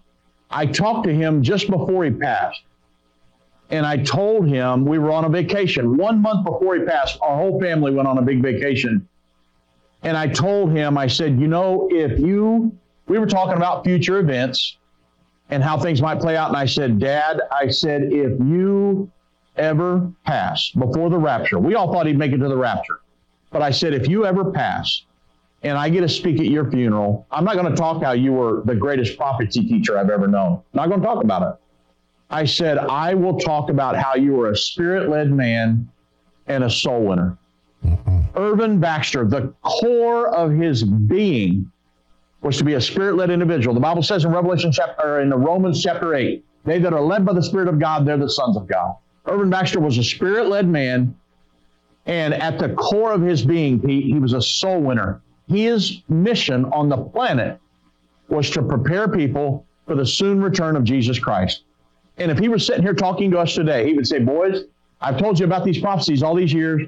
This thing's getting ready to wrap up. And you guys get yourselves ready and get as many people as you can to be born again. Because Pete, he now knows better than you and I do how important it is to be born again. He's there. He made it. Oh, yeah. And he would look at us and he would say, Pete, Dave, you guys get ready. And then you guys use your programs to get everybody you can ready for the second coming of Jesus Christ, because there's nothing more important than that. There's no news story. There's no war. There's no politician. There's none of this stuff is more important than an individual being born again. And so that's the most important thing. And I think he would be talking to us about it as we sit here together having a great conversation. Yes, and on this note, ladies and gentlemen, and this show, to me, it was important because one of the first shows he did, smaller show. I mean, he could have gone on the biggest and, spoken to tens of millions of people, or he'll speak to one guy, Pete Santilli. And you have to know that what you just said, I'm living proof of that, because he didn't have to. He didn't have to spend that much time to be as patient with me, because I was the least polished stone when he first got a hold of me. Right? He didn't care about that. No, he didn't. And that's why I felt so blessed by it all. I said, wow, he's wanting to get me ready here for some serious stuff. And he was very patient. And he's left, and his legacy is educational materials and a directive. Get ready. So, be ready to go. Sir, the great segment, as always. Yes, sir. Exciting times here in the next couple of months. I'm invigorated by it. And everybody, one final note, not to end on a negative note. They say in the end times that, war, will be, and vice versa, love, hate, good, evil be the opposite. War, peace, and when you hear of a peace agreement, it's the exact opposite. It's the exact opposite. It's not a good thing. That's right. Yeah, sir. It's not going to be peace. Thank you. Great segment. All right. God bless you, my friend. God bless you. Good being with you. Bye now. Yeah. And there we have it. There we have it.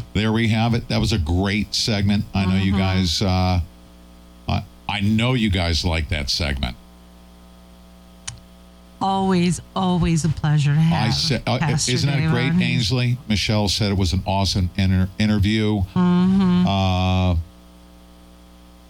You must be dunked underwater. There you go. Pastor. They're talking about baptism, which is really cool, right? Yep. And endtime.com /Pete, right, is the link, Unk, if you could, /Pete, and use promo code Pete for a discount on understanding the end time. This is a great guide for everybody to understand the end time. Yes. All right. You know what I need somebody to do? Tell me how the audio sounds on this microphone. If you would, please let me know how it sounds. I want to go to a headset. If it sounds okay. What's that? Audio's good, says Angie. Audio is good. Great segment. Okay, this is what, thank you, Unk. I appreciate that. Never give up your soul. No way.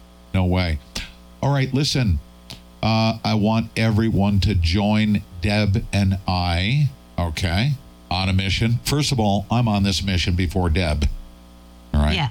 She had to study the ingredients, of course. I'm still studying the ingredients. Yes. But one mission we've been on is learning about a disruptor to the medical industrial complex.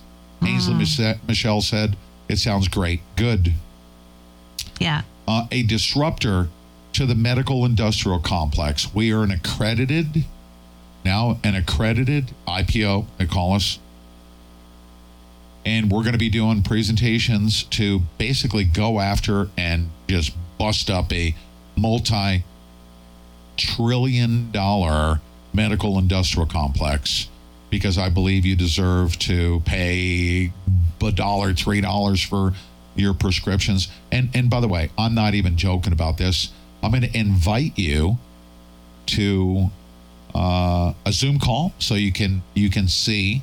And we have multiple Zoom calls throughout the week so that you can learn more about impact health sharing. Deb, you've been on them. Yeah. Can you please talk about, you've been to those calls, right? I have been. How many calls? About 4, probably, that I've listened in on and listened to the questions from just everyday people. You'll be like able to ask us. questions. Yep. What I need everybody to do is to go they're so open and very transparent. Yeah. Super transparent, easy to understand. And I think there's a lot of people that would benefit from it. And a lot of people who would benefit, like my parents, they had supplemental to their Medicare, right? Right. And you can supplement with this as well. I think it would have saved them a lot of money. Yep. I really do. I think just in the prescription costs alone. Yeah, because my mom was, of course, she was diabetic. She had Parkinson's. She had all kinds of things going on in there toward the end, and cancer, of course. So she had to take a lot of medications for that too. So I think it would have saved her a good deal of money. Oh, yeah, absolutely. So this is what I want you to do to learn more. If you don't have health insurance because you can't afford it, you definitely want to get a quote and learn more about it. Just have it available. It's for free that you can get a quote. Go to impactmyhealthshare.com. That's our site where we're going to send you an invitation to learn more. If I were to come to you and say, all right, everybody, change all the 2x4s in your house, you'd be like, oh, okay, what am I going to replace it with? Yeah. Right? It's a serious decision. Yeah, it is. So we're gonna walk you through. We're going to guide you through the process step by step to learn. It's not you just click on it and go buy it. You need to learn. But I'm going to tell you something right now. When you get the quote and you realize how much of a savings there is, and then you find out how you're going to get that savings, it's a no-brainer. It'll blow your mind. I promise you. So I'm in this to disrupt the medical industrial complex. Yes. And I hope you join me. And if you know of somebody that they're spending too much for their health care, have them go to impactmyhealthshare.com. Yeah. Get your quote, and then we'll send you an invite to attend a Zoom call where you'll have a live interactive. You can ask questions. You can see what the benefits are. Save as much as 30 to 70%. We'll be right back right after the short message. You'll be hearing about Impact Healthcare right now with Phil Chrysler, the CEO of Impact Healthcare. Pay attention. Christian organization, folks. Yep. Here we go.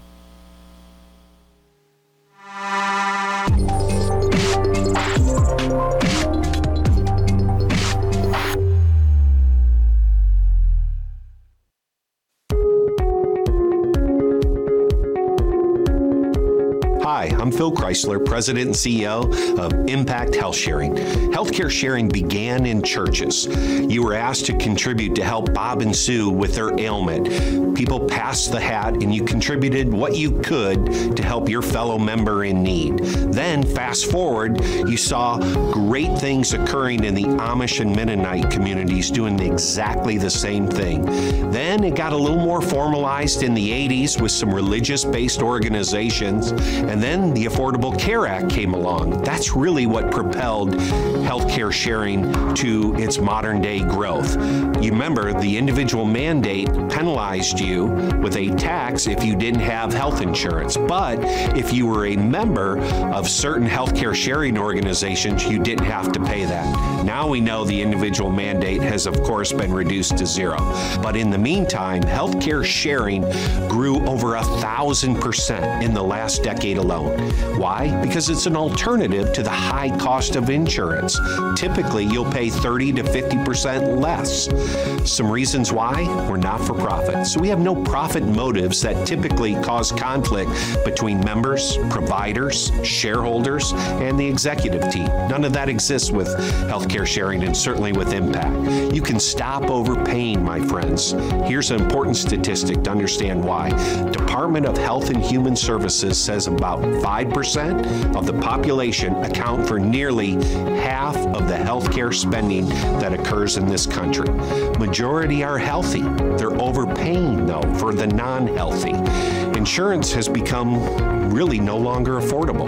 80% of U.S. adults rate lowering their healthcare costs as their top concern. So why Impact? Well, we're rooted in the Love Thy Neighbor approach, which allows us to welcome all races, all religions, all colors, all creeds.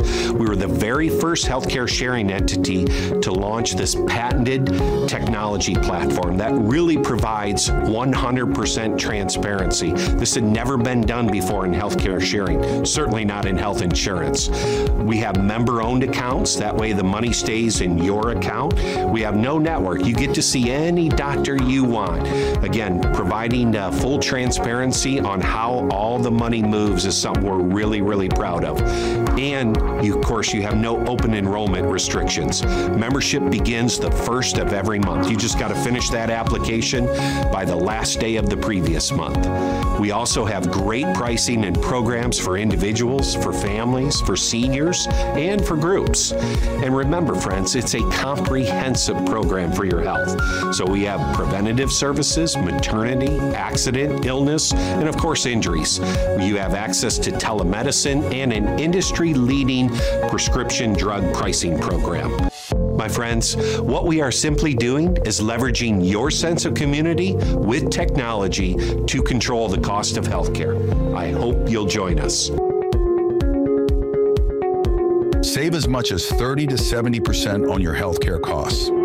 Get a free quote from Impact by visiting impactmyhealthshare.com. Click the link below or scan the QR code on the screen to visit our website automatically.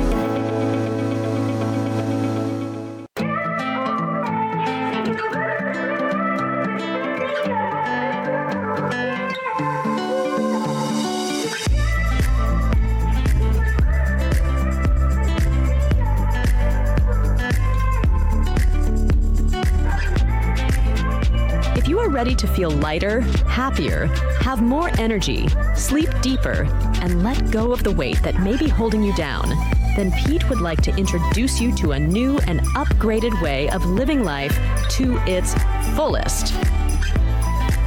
You deserve to thrive, not just survive.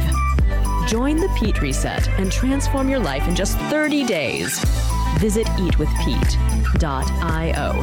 That's eatwithpete.io, or click the link below in the description box.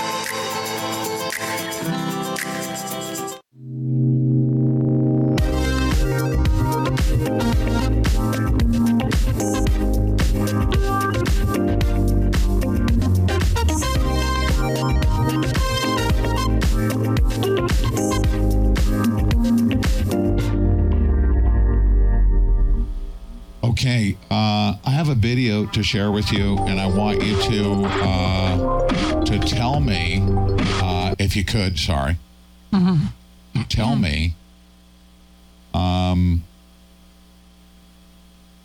just tell everybody that this is me, okay? Will you do that for me? Yeah. Here it is, right here. Here it is. You ready? Here we go. This is me. Just when I first met Deb, I was doing steroids, and I've since quit. Huh? You were not. I wasn't? No, don't tell people that. No? It's not true. Okay. Mm-hmm. All right, it's not true then. Here it is. I've always said I wanted to just go off and chop wood, and here I am chopping wood. Ready? Mm-hmm.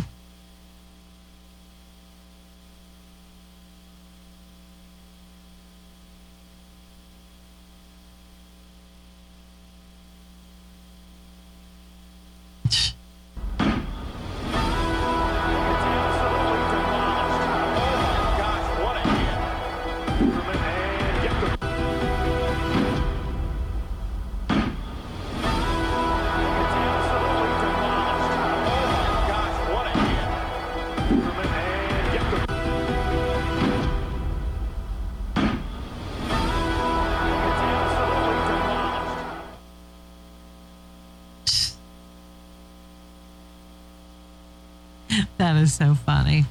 Why is that funny? I don't know. It just is. Actually, if I drank enough of this right here, Yeah. I'm going to have big muscles. That's almost like a deformity.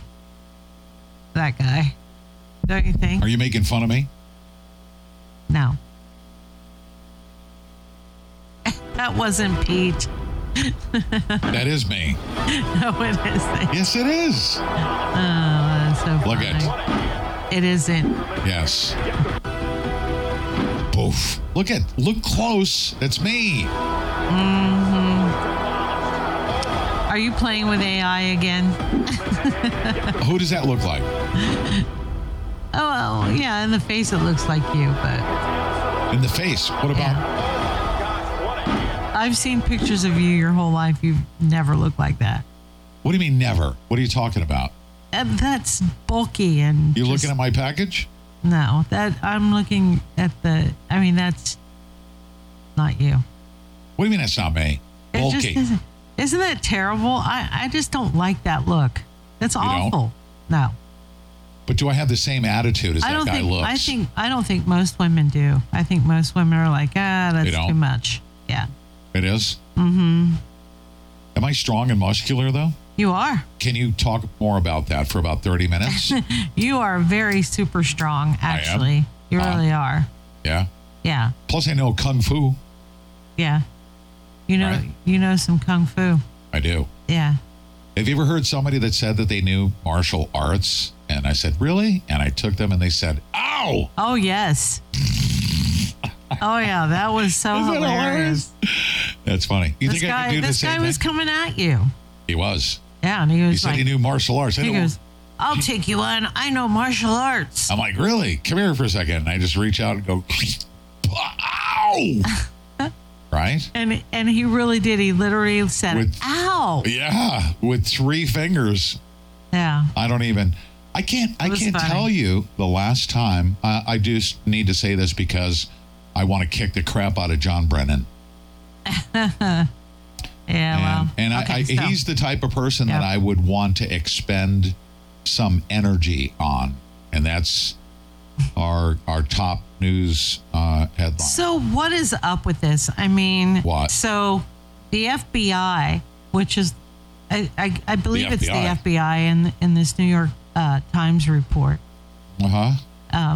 They are the ones reporting this. And am I correct on that? No, it's the New York Times that's reporting on it, and I'm going to call. Well, I know, but bullcrap. Didn't they get the information from the FBI or something like that? Well, some files that they had. Can I tell you something? Yeah. We can't get an email on Fauci, okay? Mm-hmm. Through a FOIA request, an email. Right. Do you think we're going to get information on 12 secret spy bases through the New York Times? Do you think so? Really? I mean, I have to agree with you. I was looking at this and I was like, why are they going after Brennan all of a sudden? Why is the New York Times going after Brennan? Okay, so listen to this. The New York Times now publishing, and by the way, they were a CIA storefront, right? I might add. Yeah. Right? Mm-hmm. They are. Sure. And they're saying that the CIA built 12 secret spy bases in the Ukraine, waging a shadow war against Russia since 2014. Mm-hmm. John Brennan caught in the middle of it, right? Mm-hmm. Why is that coming about? So on Sunday, the New York Times published a rare U.S. admission that U.S. intelligence has not only been instrumental in Ukraine's wartime decision-making, but has established and financed high-tech command and control spy centers. Mm-hmm. And was doing so long prior to the February 24th Russian invasion 2 years ago. Right? The New York Times admitted that the program was established a decade ago and spans 3 different American presidents. I say, no way are they publishing this thing and exposing, because look at what they do to Julian Assange. Right. Releasing top secret information. Mm-hmm. So why isn't that New York Times journalist locked up in the gulag in the UK. Right? Why not? Where are they? Mm-hmm. Why are they not locking up that New York Times journalist? But they've got Julian Assange locked up, right? Sure. For releasing top secret information. Yeah. Exposing their war crimes. I would say that these are, what's going on in Ukraine is war crimes. No doubt. After a U.S.-supported violent coup toppled Ukraine's democratically elected government, CIA Director John Brennan visited Kyiv. Okay? Mm-hmm. And here he is. Traveled possibly under another name to Kyiv, and I just wanted to know, did he travel there? Does it have anything to do with this action? No, it happened only in some commands from Moscow. I don't know. So thank you. Were you in Kiev recently? I was in Kiev a couple weeks ago, yes. Mm-hmm. Could you tell us what your mission was? I was out there to interact with our Ukrainian partners and friends. Ukraine's acting president has announced the start of an anti-terrorist operation in the east of the country.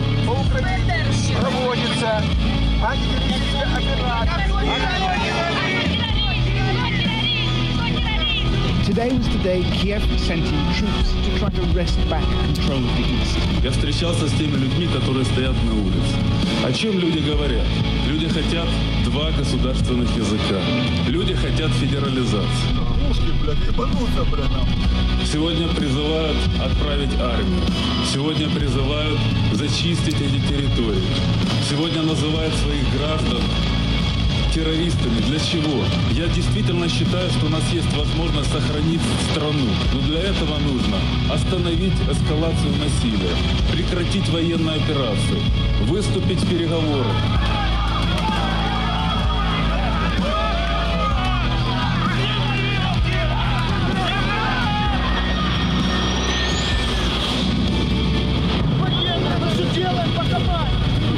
Офицер сказал, мы спрыгнули к машине, стали орудие. Все,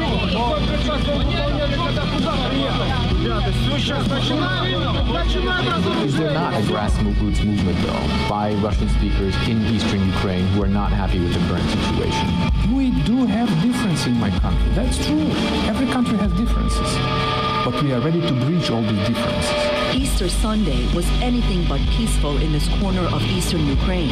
At least 2 people were killed in a gunfight near Slavyansk at this makeshift checkpoint manned by pro-Russian separatists. They say they were attacked by a convoy of ultra-nationalists called the Right Sector, whose power base is in the west. It's not clear what happened here, but this is exactly the kind of incident that could really blow this situation up into a civil war. U.S. officials say the vice president's in Kiev to boost economic and political assistance to authorities there. Speaking to its new pro-Western leaders, U.S. Vice President Joe Biden pledged to help Ukraine through the crisis, including an aid package of $50 million. We can help in stabilizing and strengthening Ukraine's economy by helping you withstand the unfair economic pressure being thrust upon you. We stand ready to do that, and I say the American people stand ready.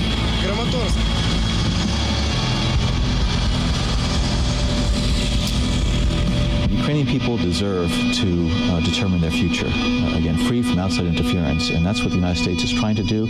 And to the extent that we here at CIA can work with our partners in Ukraine and other areas to give them the information, the capabilities that they need in order to bring stability. You freaking rotten son of a bitch. Okay? You bastard. If I was ever near that guy, all right, I would twist his nose. Okay? Here, hold on a second. Give him a noogie.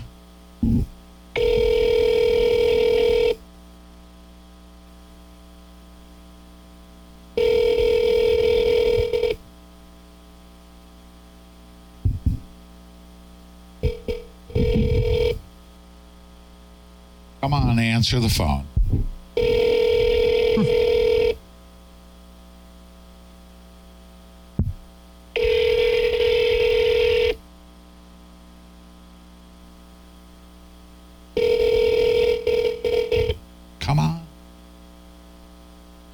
They're not going to take calls from you, Pete. Who do you think it is?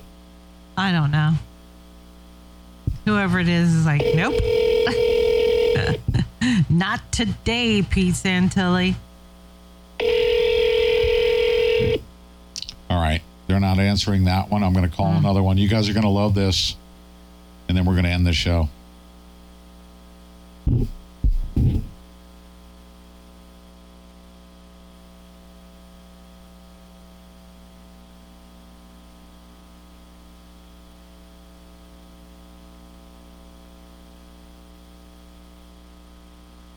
Oh, man. All right. You guys are going to love this.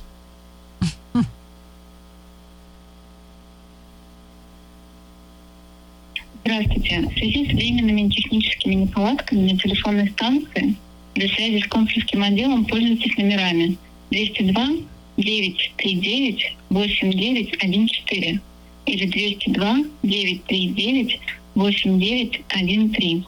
Спасибо.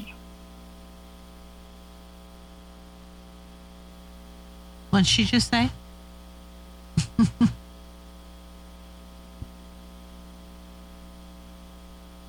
Your call cannot be transferred. Oh, my goodness. Seriously. Oh, wow. You try. One more. One more number. I'm calling the Russian embassy. The Russian embassy. Yes. Jeez. Oh, man. You make me nervous.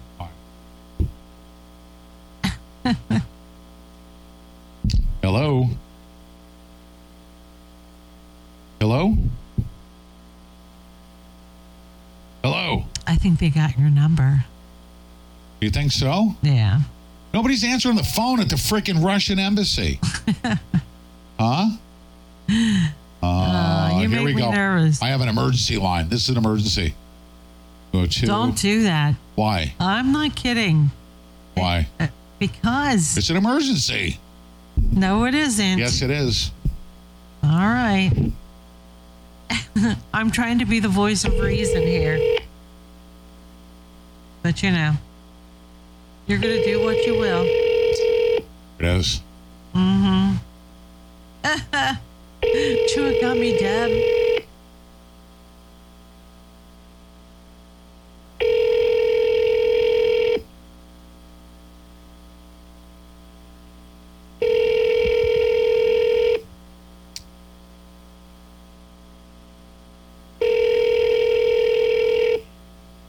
Here we go. Come on.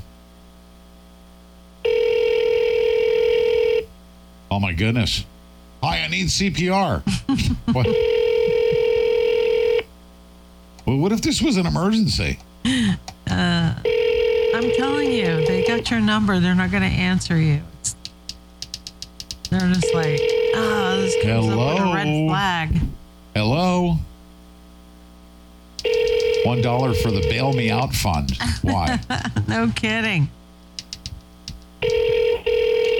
What are they going to do? Defend? Huh? Come on, answer. Oh, my God.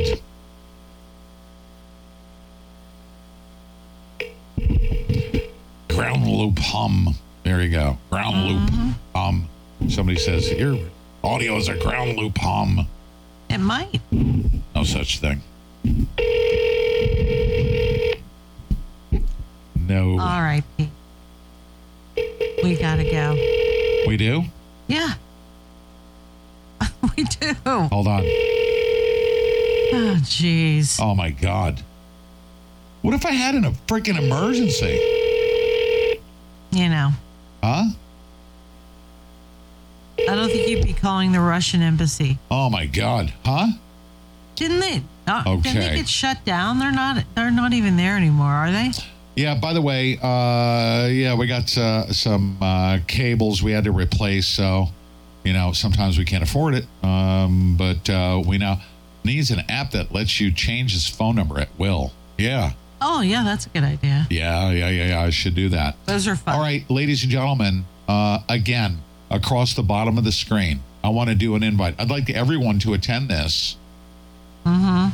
I want everybody to get a quote at impactmyhealthshare.com. It's free, right? Yeah.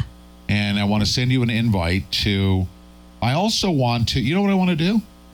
I want to practice doing the presentations too. I do have the presentation. I'm going to invite you to Dr. Witcher. If you don't know who Dr. Witcher is, you will find out. There's a group of doctors that will be available. You'll hear testimonials from people that have saved a lot of money on their health insurance, their health care costs. Yeah. So go to impactmyhealthshare.com. That's impactmyhealthshare.com. And even if you don't want any insurance and you want to be invited to, actually, I'll send you an invite. So you can kind of kick my tires. I want to do a couple of practice runs of the presentation so that I can get some experience, right? There you go. Okay. So, ladies and gentlemen. You guys are going to love this, I'm telling you. Yes. I'm telling you right now, you're going to love it. Yep, you will. Yep.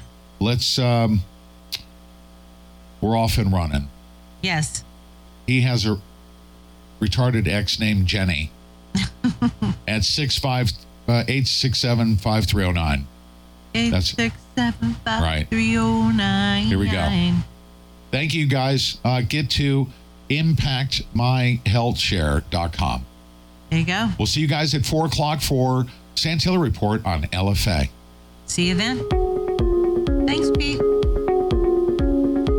Hi, I'm Phil Chrysler, President and CEO of Impact Health Sharing. Healthcare sharing began in churches. You were asked to contribute to help Bob and Sue with their ailment. People passed the hat and you contributed what you could to help your fellow member in need. Then, fast forward, you saw great things occurring in the Amish and Mennonite communities doing exactly the same thing.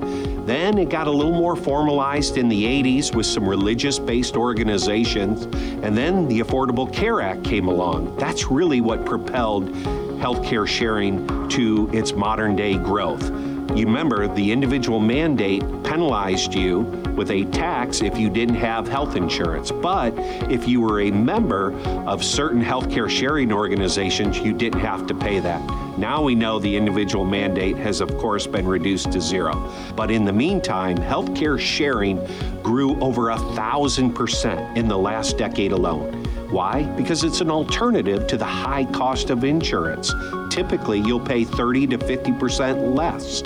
Some reasons why? We're not for profit. So we have no profit motives that typically cause conflict between members, providers, shareholders, and the executive team. None of that exists with healthcare sharing and certainly with Impact. You can stop overpaying, my friends. Here's an important statistic to understand why. Department of Health and Human Services says about 5% of the population account for nearly half of the healthcare spending that occurs in this country. Majority are healthy. They're overpaying, though, for the non-healthy. Insurance has become really no longer affordable.